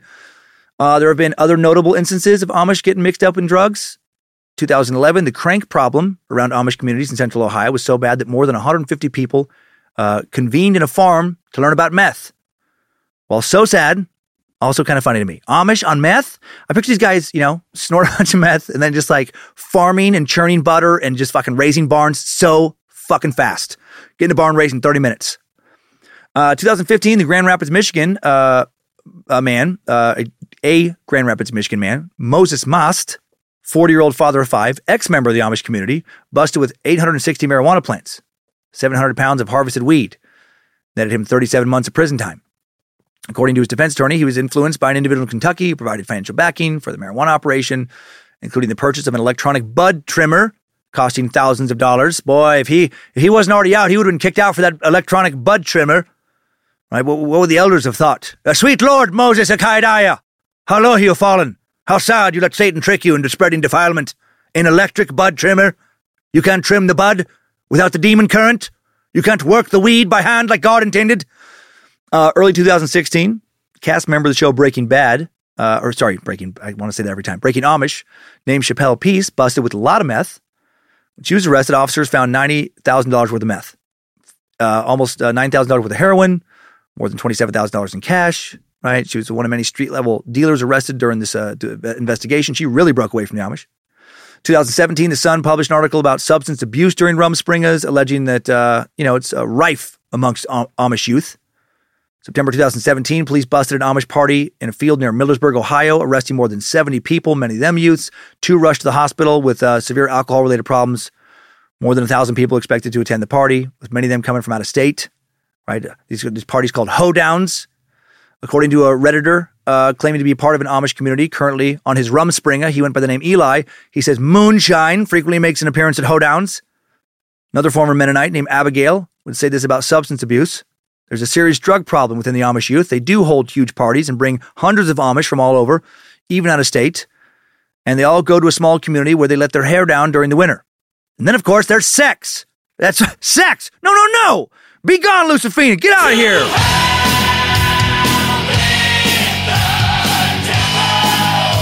She said that sometimes they have sex. Also said that sex should only happen within marriage, but there's no doctrine on the use of sex toys. And sometimes that'll happen. She said, I've personally never heard of the topic of sex toys being brought up in church, so I really don't know what is allowed, but I would guess as long as it's within marriage, it's considered okay. Talking about sex in general, just not really done, other than teaching against adultery, lust, etc. So maybe they can use rabbits and dildos and butt plugs and stuff, but only if they're not plugged in. I don't know. Okay. Now let's look at the maybe the most unsavory aspect of some Amish communities. This is much like the Jehovah's Witnesses because of the insularity of the Amish community, the emphasis on everything being handled in-house. There have recently been allegations about sex abuse in Amish communities that have surfaced after years of repression that have not been handled well at all. According to a journalist who interviewed 36 Amish people, in addition to law enforcement, judges, attorneys, outreach workers, scholars, sexual abuse is an open secret spanning many generations in many Amish communities. So here we fucking go again. Is it really that hard just to not fuck kids? Why? Right? Even some of these asexual semen Jebediah straw hat motherfuckers can't keep their dicks away from kids. Victims recounted stories of inappropriate touching, groping, fondling, exposure to genitals, digital penetration, coerced oral sex, anal sex, rape, all at the hands of their own family members, neighbors, and church leaders. Right? Just everything. It happens everywhere else, also in the Amish community, but then just handled especially poorly in the Amish community. The journalist identified 52 official cases of Amish child sexual assault in 7 states over the past 2 decades. But this number does not begin to capture the full picture because it is almost never reported. Virtually every Amish victim she spoke to, mostly women, but several men also, said they were dissuaded strongly by their family or church leaders from reporting abuse to police. They had been conditioned not to seek outside help under any circumstances for anything. Right? There lies this really fucked up part. I don't think there are more pedos amongst the Amish than there are in any other group. It's just how they handle things that's terrible. Reminds me of the Catholic sex abuse scandals, right? Fuck any and all religious organizations that hide pedophiles. Quick aside here. Former Catholic Pope Benedict recently asked for forgiveness on how he helped hide pedos, and he can go get fucked too. Some Amish victims said they were intimidated, threatened with excommunication, shunning. Their stories describe a widespread, decentralized cover-up of child sexual abuse by the Amish. We're told that it's not Christ-like to report, explains one woman identified as Esther, not her real name. She says she was abused by her brother and a neighbor boy starting at the age of 9. She said it's so ingrained. There are so many people who go to church and just endure it. Like in the case of Jehovah's Witnesses, a lot of the reasons for the sexual abuse and its cover-up has to do with the community's values. Living a patriarchal and isolated lifestyle means victims have little exposure to police or anyone who could help them. Education ends at 8th grade, does not include any form of sexual education, which along with the isolation makes it difficult for victims to even know what is happening to them. You know, many don't know what sex is. Like they really don't, to a crazy level. And therefore they don't know what being molested is. It's insane. They don't even know they don't know the word molested. A lack of access to technology also makes it more difficult to come by outside help and information. The Amish strain, of Christianity emphasizes repentance and forgiveness over punishment or rehabilitation for these crimes as well, basically for any crimes. And Amish leaders, tend to be wary of law enforcement, preferring to handle things in-house. Let's examine one victim's story who went by Sadie in this article. As a child, Sadie was up before dawn every morning to milk her family's cows, wearing a pleated head covering and long dress, shoes and socks dull black, as local church rules required. She never turned on a light switch or shopped for clothes in a store, didn't speak English at home, just Pennsylvania Dutch, only language she was fluent in, only one she knew at all until 1st grade. Never allowed to watch TV or listen to pop music, get her learner's permit. She attended a one-room Amish schoolhouse, rode a horse and buggy to church, right? By age 9, she had been raped by one of her older brothers. By 12, she admitted to be sexually abused by her father, called Obner in the article, a chiropractor who penetrated her with his fingers on the same table where he saw patients, telling her he was, quote, flipping her uterus to ensure fertility. And she believed him, because she didn't fucking know how anything worked. By 14, 3 more brothers had raped her. She was being attacked in the hayloft or in her own bed multiple times a week. She would roll over afterwards, ashamed and confused. The sisters who shared Sadie's room, even her bed, never woke up, or if they did, never said anything, although some later would confess that they'd also been raped. Sadie's small world was built around adherence to rules, and keeping quiet was one of them. Right? She didn't say anything, even on the day the police showed up on her doorstep to question then 12-year-old Sadie's father about his alleged abuse of his daughters. Almost 2 years later, Obner was sentenced by a circuit court judge to just 5 years probation for molestation. Even with that small level of justice, definitely not enough, the horror still continued. At 14, she was cornered in the pantry by one of her brothers, raped on the sink, felt a gush of blood running down her leg, cleaned up alone. While he walked away, gingerly placed her underwear in a bucket of cold water, and then went back to her chores. A friend helped her realize years later she probably had suffered a miscarriage while being raped that time. What was happening in her house was a poorly kept secret, according to several of Sadie's relatives. Back when Sadie was 12, one of them reported Abner, who had since died, to local church leaders. Sadie remembers her father being shunned for only 6 weeks. Jesus. You decide that you want to watch Netflix, not go to church, that you don't want to rock a shitty fucking bowl cut, or the dumbest looking beard I've ever seen, and you get shunned for life. Fuck your kids, you get a 6-week timeout. But if you still wear the right suspenders and travel by horse, get back in here. So much about this group is truly idiotic. One thing we didn't touch on was shunning, implied in other parts, was that after shunning in a person's confession, the community is strongly compelled to forgive and forget the sin ever happened. So that's great. That always works well with molesters, right? Tell them that what they did wasn't cool, but then forgive them and never talk about it again. And they'll just stop doing it. That's how it works. In Sadie's house, she recalls everything went back to normal, or at least how it had been before after her dad's shunning was over. So it went back to not normal, went back to being rapey. When the police and social workers later showed up on her doorstep, again, most likely after being tipped off by a local non-Amish person, Abner told authorities that things which we were speaking about had been brought up and dealt with in the church, according to a police detective's notes. He also silenced his daughters. You say nothing. Sadie and another relative remember him demanding. Authorities returned another time, asking him specific questions about having sexual intercourse with daughters. Then Abner confessed to having sex with 2 of them, but he said he made love to them at least 3 times, but he didn't hurt them. I want to throw up my mouth. I want to fucking kill this guy. Then a relative recalled that Sadie's mother told social workers to do whatever they could to help him from going to jail, to keep him from going to jail, right? So good job, you fucking moron. Her ignorant plea worked. She got her wish. Daddy rapes a lot. Got to come back home. Cue the confetti. A grainy VHS recording from 2001 shows a gray-bearded Abner standing with his hat hanging between his hands before a judge as an attorney explains that he's pleading guilty to a reduced charge of sexual abuse in the first degree, not incest, because the family is not desiring that he be incarcerated. Instead of serving a sentence that might have been 5 years or more, Abner now gets probation again. Unfucking real. I'd like to officially volunteer my services for executioner in these cases. Truly, right? If someone could speed up that process, right? Handing out death to pedophiles, happy to be the guy who pulls the trigger. Or swings the axe, or ties each of their limbs to a different horse, and then, fires a gun into the air to get those horses running. However it needs to be done. I'll even pay for my own gasoline, pipe bombs, shotgun, catapult, whatever we decide to use. Abner Diddle Daddy then abuses Sadie for 5 more years before leaving home, and he'll never go to prison for any of this. So praise God, blessed be the fruit. So many more stories like hers. I'll share one more. Another crazy story of religious figures not handling an abuse situation well at all. Lizzie, this is even worse. Lizzie Hirschberger was 14 when she went to work as a mod or hired girl for a 27-year-old Amish man named Chris Stutzman and his wife, taking care of their 4 children, helping Stutzman in the barn. One night after they milked the cows, he pinned her against a wall, kissed her, pushed her onto the feed bags. It was a frigid winter in Minnesota, and she was wearing pants under her dress. He then removes while she tries in vain to fight him off. Relax, he whispers into her ear like the fucking creep he was as he rapes her. She didn't even know why she felt pain and blood between her legs. Her parents had never talked to her about sex or even her period. She didn't really understand what was even happening to her. In Lizzie's community, kids not taught even the proper names for their own, genitals. When Chris Stutzman finally climbed off her, she was shaking, wondering why she hadn't left the barn 5 minutes earlier, so the whole thing would have been avoided. Stutzman would rape Lizzie 25 more times over roughly 5 months, according to court records in her diary. He raped her in the hayloft, his house, on the seat of his buggy. Once on the way home from church, pulled the buggy off the road, raped her in the woods. Twice, male witnesses walked in on the abuse. Neither man would come to Lizzie's rescue, though. Right? Just keep your head down, right? Don't talk about stuff. Instead, Stutzman himself, perhaps sensing he would be caught eventually, he does confess. But like Abner, only shunned for 6 weeks. No one reported him to the outside authorities. Right? The church disciplined him. They forgave him. Instead, get ready to be even angrier. The Amish community now turn on Lizzie for what they saw as a consensual affair. She was bullied and mocked, literally spit on, called a schlud and huda, Pennsylvania Dutch for slut and whore.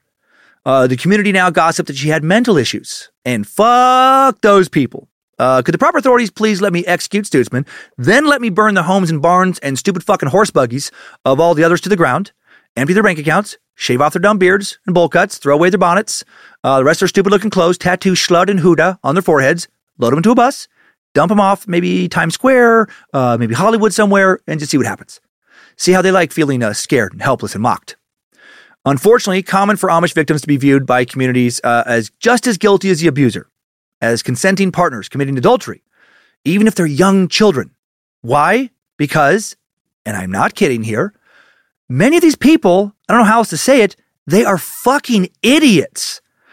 This is what happens when no one in your community gets more than an 8th grade education, a modified, subpar 8th grade education for centuries, right? And you fuck each other to the point of inbreeding that has created genetic problems in many Amish communities. Not kidding. A wide variety of genetic disorders affect many Amish because they're fucking inbred.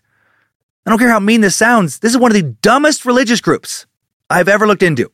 I used to think their simple lifestyle was cute, right? Now they're fucking morons. Sad that they were given, much of a choice not to end up a moron, but still, they're morons. Hail Emma Gingrich for breaking free from all of this. You should look up her videos, buy her book. I love her. She's a fucking real life saint, not in some prudish, perfect way, in a real good on you. You are so incredibly tough, inspiring motherfucker way. And she seems super nice. Nimrod and Lucifina love her as well. I can't believe she escaped from one of the most hardcore of these groups. Sexual abuse victims' Amish communities expected to share responsibility, and after the church has punished their abuser, to quickly forgive the person who has raped them. And if they fail to do that, they can be shunned. Yeah.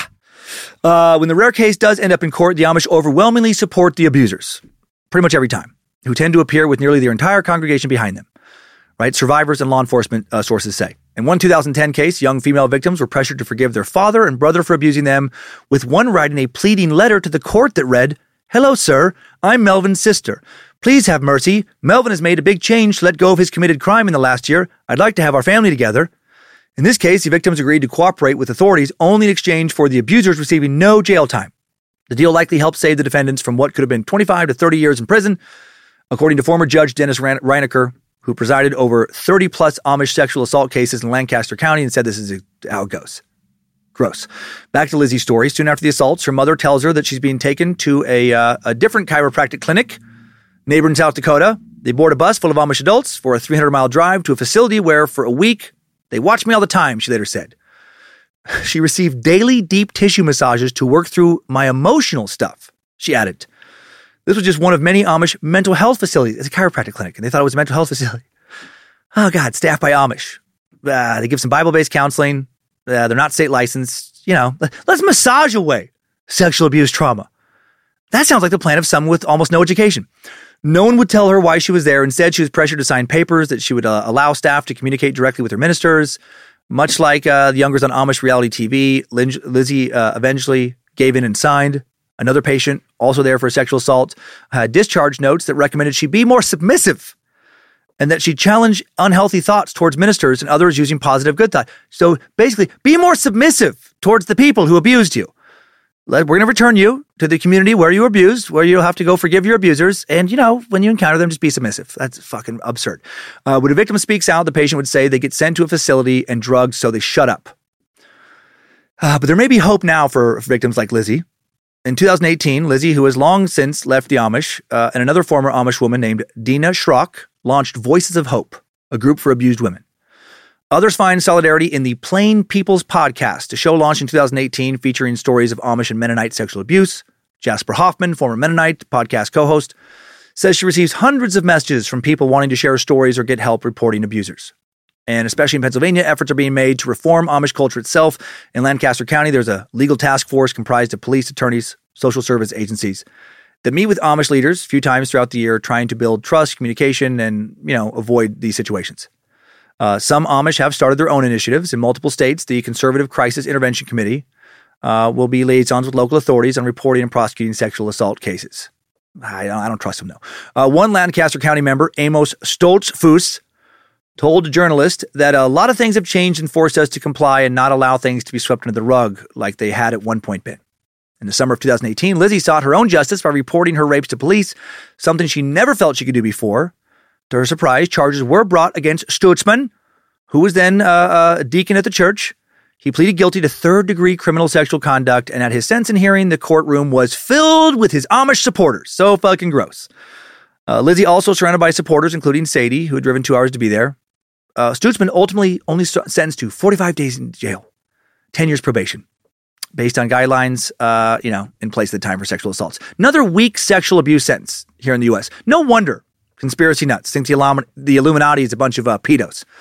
We live in a nation so tough on drug crimes, but so weak on pedos. Why is that?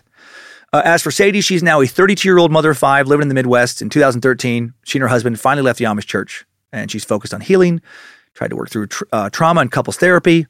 Pretty sure, though, that she'll never completely trust any man around her kids. And can you blame her? I feel like you earned that paranoia, Mama Bear. If a dude can't understand your concern there, well, you probably need to find a different dude.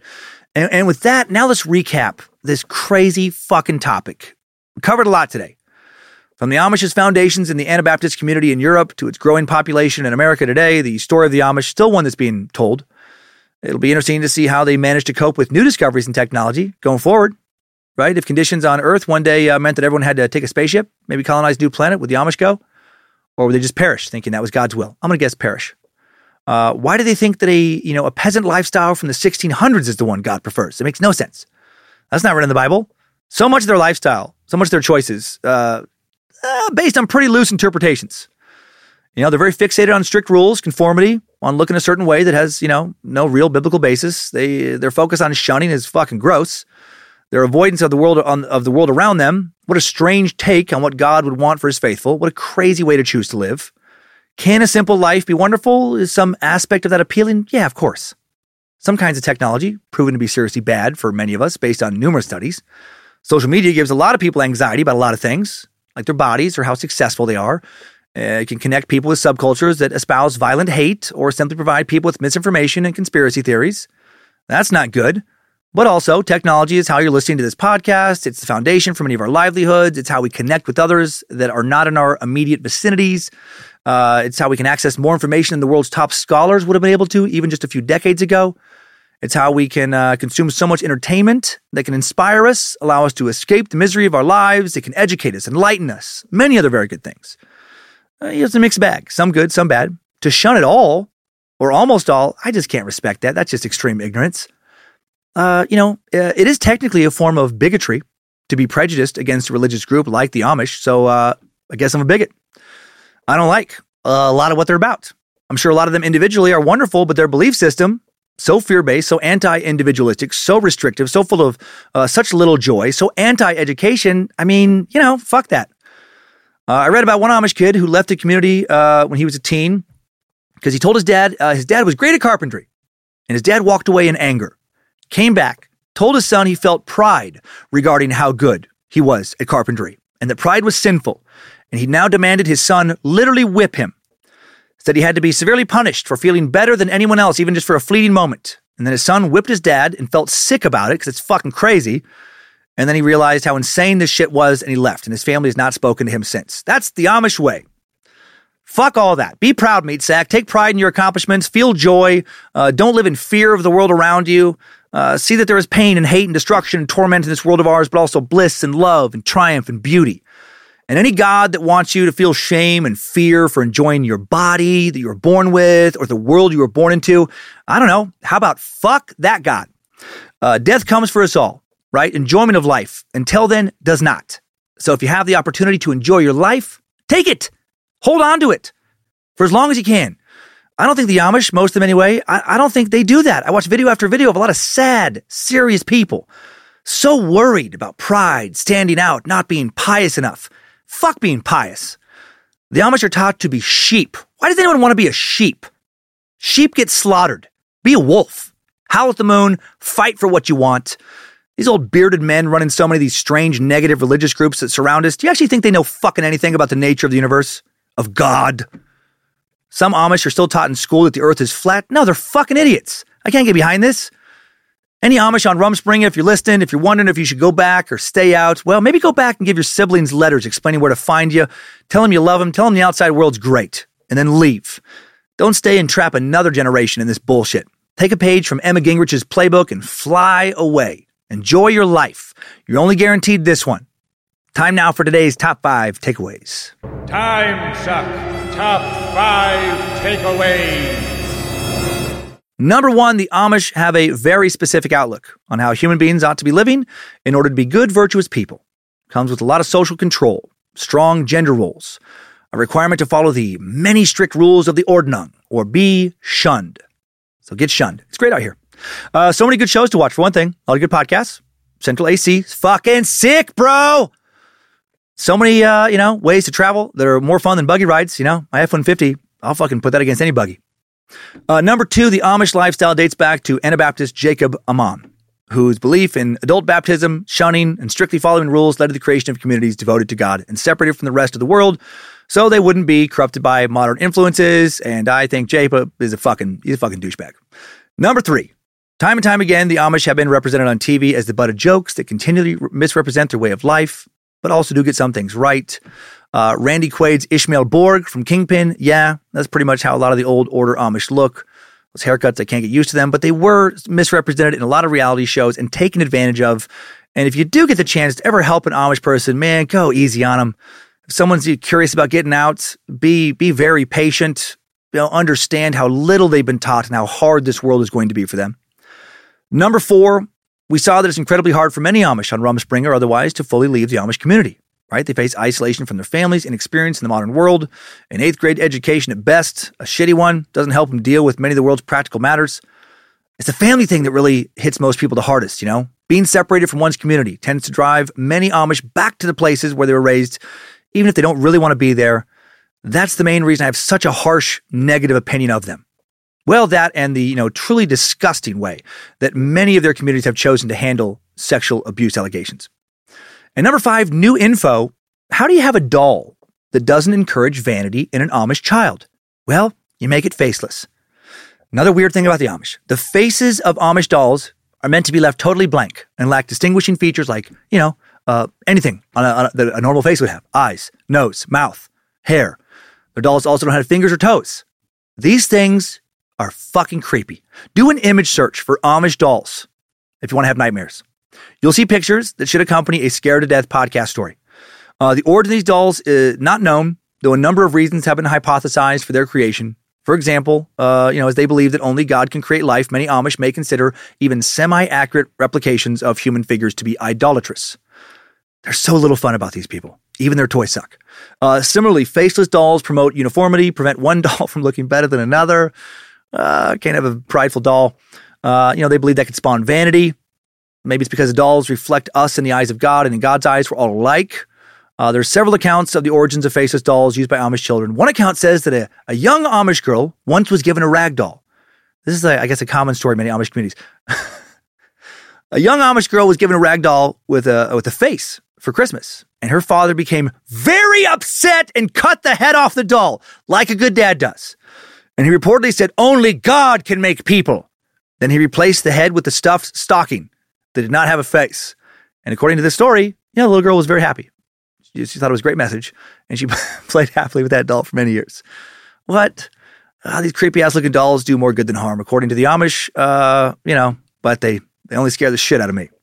Time Suck Top 5 Takeaways.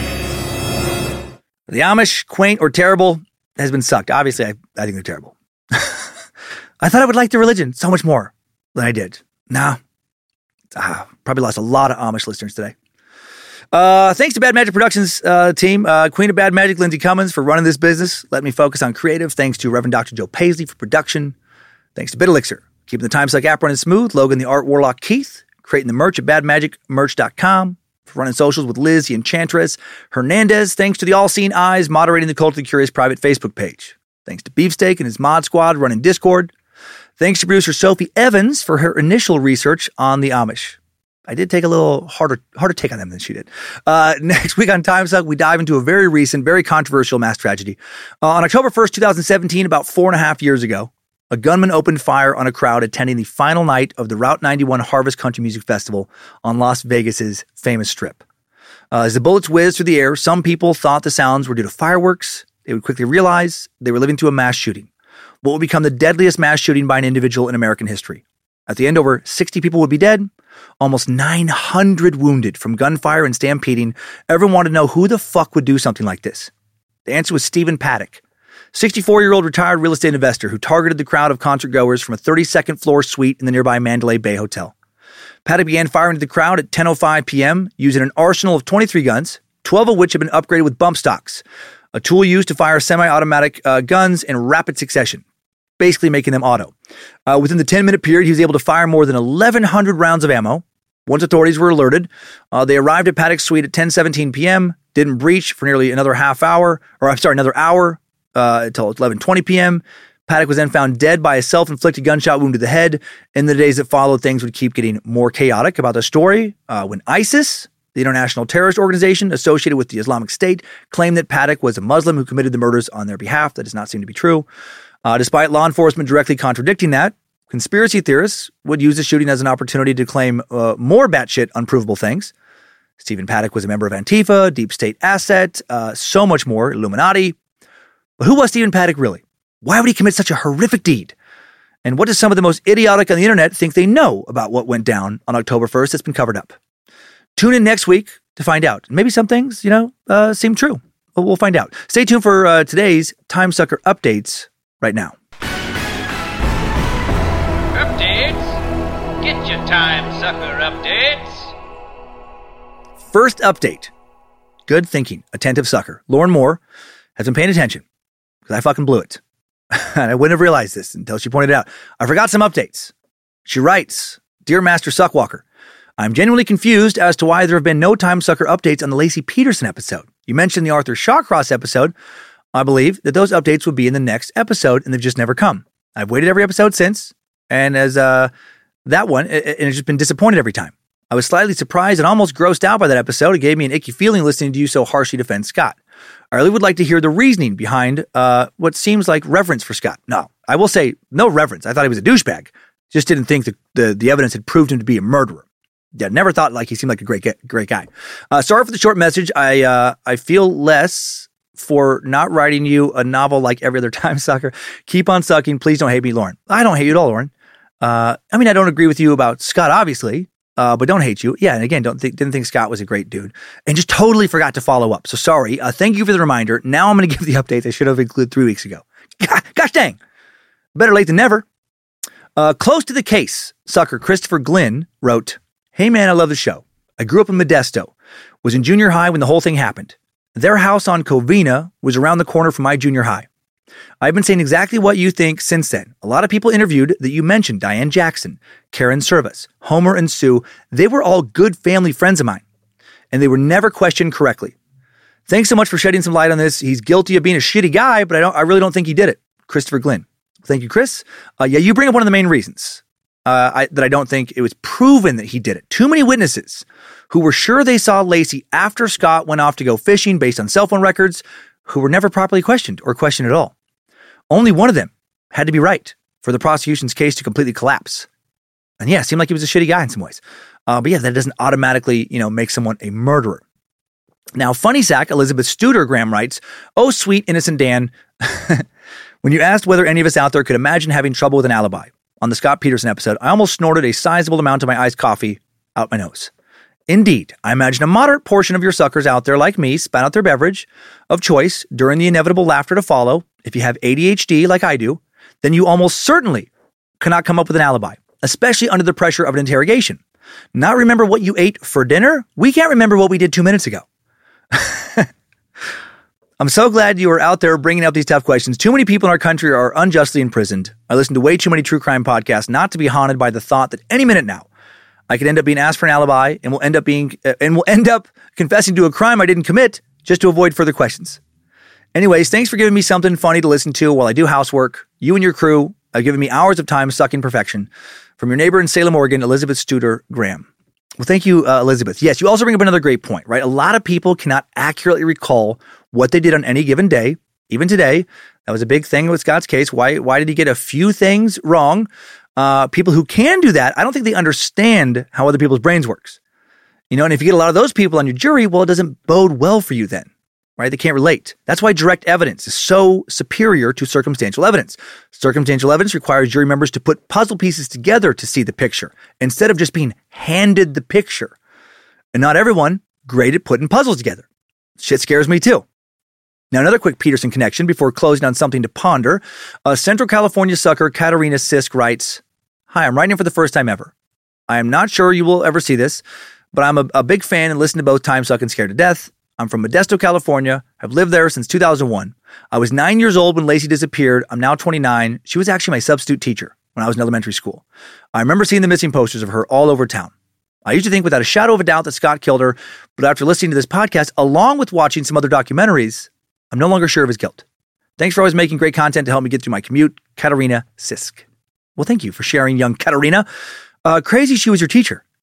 And yeah, it was some docs that really got me questioning it all, right? God bless good documentarians. More great tech that the Amish are missing out on. And now the final thing to think about with this trial for these updates, critical thinking sucker Ian Stevens writes, "Hi, Dan and team. Good job on the suck of the disappearance of Lacey Peterson and the subsequent trial of Scott. This is a topic that I know you've thought about and talked about in the past, but maybe this is a good time to revisit it. I agree with you that the evidence to convict Scott Peterson based on how you presented it seems incredibly weak. Despite that, though, not only was he sentenced to death, but a judge, a legal professional tasked with good decision-making, denied his request for a new trial. That raises the question, if Scott Peterson was sentenced to death, how sure can we be in the guilt of anyone on death row who did not get the press coverage that Scott did? Should the institution of the death penalty exist when we see that the criminal justice system is so prone to manipulation? Even if we seem 100% sure that someone did something, are we? You can always let someone out of prison or lock them up there for life. You can never undo an execution. Further, it raises the question, what's the point of prison? If it is to punish people, then I suppose there is no better punishment than death, and it sure does feel good sometimes for people like John Wayne Gacy to die. But I think most people would want to say that the point is rehabilitation or to protect the public. You can't rehabilitate a dead man. And killing someone protects the public no more than putting them in prison for the rest of their life does. I'd love to hear your thoughts on this. And if the case of Scott Peterson affected your views on this issue, thank you, Ian. Great message, Ian. Yeah, no, that suck did make me rethink my stance. And I think I talked about this on the Secret Suck and maybe mentioned some previous Time Sucks. But I think there should be a different type of guilty verdict for certain especially heinous crimes like first-degree murder. Right? Like basically there should be a super duper guilty option.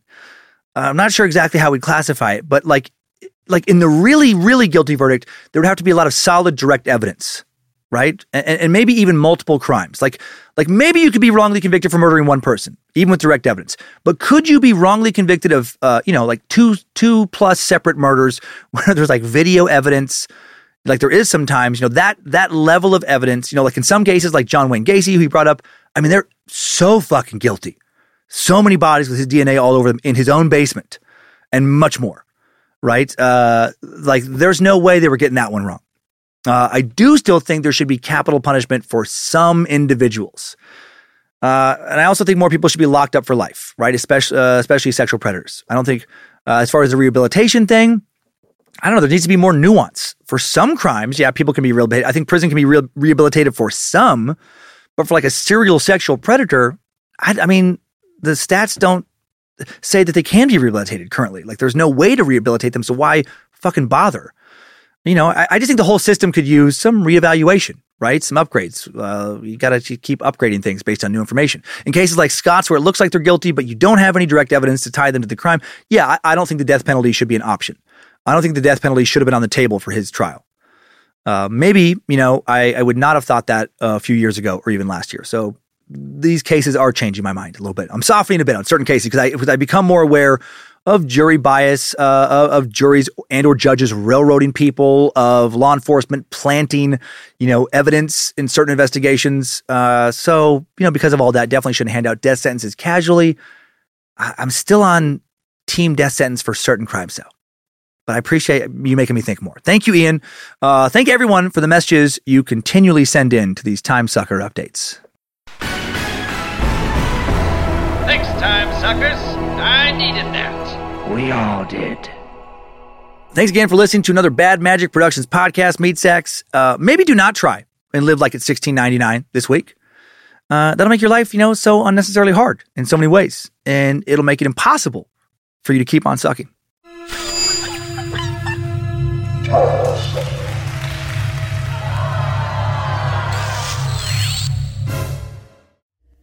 Bad Magic Productions. Hey, Joe, I think, I don't like a lot of their like dress codes and stuff and the shunning, but I don't know. Sometimes the tech stuff does sound appealing. Maybe I'm just like trapped by all this stuff, Maybe it's... And we can give it a go here. Yeah, we could probably keep things going without technology. Should you take my phone? Yeah. Yeah, it's great. So we can't have these. Yeah. So you can't have I can't, lights. Okay, can't have lights. Okay, and then, yeah. So Can I have these headphones? No, you can't have Oh, those. Yeah. Okay. Just 1 second. I'm going to grab the lights here real quick. Okay, can't have the lights. Here's the headphones. Yeah. Can I have this mic? No, I mean for just for a second. Because I don't have enough hands to take it from you. Okay, so no mic. Yeah, no anything really. So No, okay. Let me know how it goes. Okay. I don't know. I mean, it feels a little bit peaceful. Kind of boring. Yeah, more boring than peaceful. How many minutes did I make it? Okay, I don't want to do it anymore. It's been 20 seconds. It's been 20 seconds. I tried. Pulling up to Mickey D's just for drinks? Oh yeah, that's me. Nothing extra, just perfection and a straw. Coming in hot for the coldest cups on the block. Because there are drinks. Then there are drinks from McDonald's. Mix things up with any size lemonade or sweet tea for $1.49. Perfect with our classic fries. Price and participation may vary. Cannot be combined with any other offer. Ba-da-ba-ba-ba. In a fast-paced world, every day brings new challenges and new opportunities. At Strayer University, we know a thing or two about getting and staying ahead of change. For over 130 years, we've been providing students like you with innovative tools and customized support, so you can find your way forward and always keep striving. Visit strayer.edu to learn more. Strayer University is certified to operate in Virginia by Chev and has many campuses, including at 2121 15th Street North in Arlington, Virginia.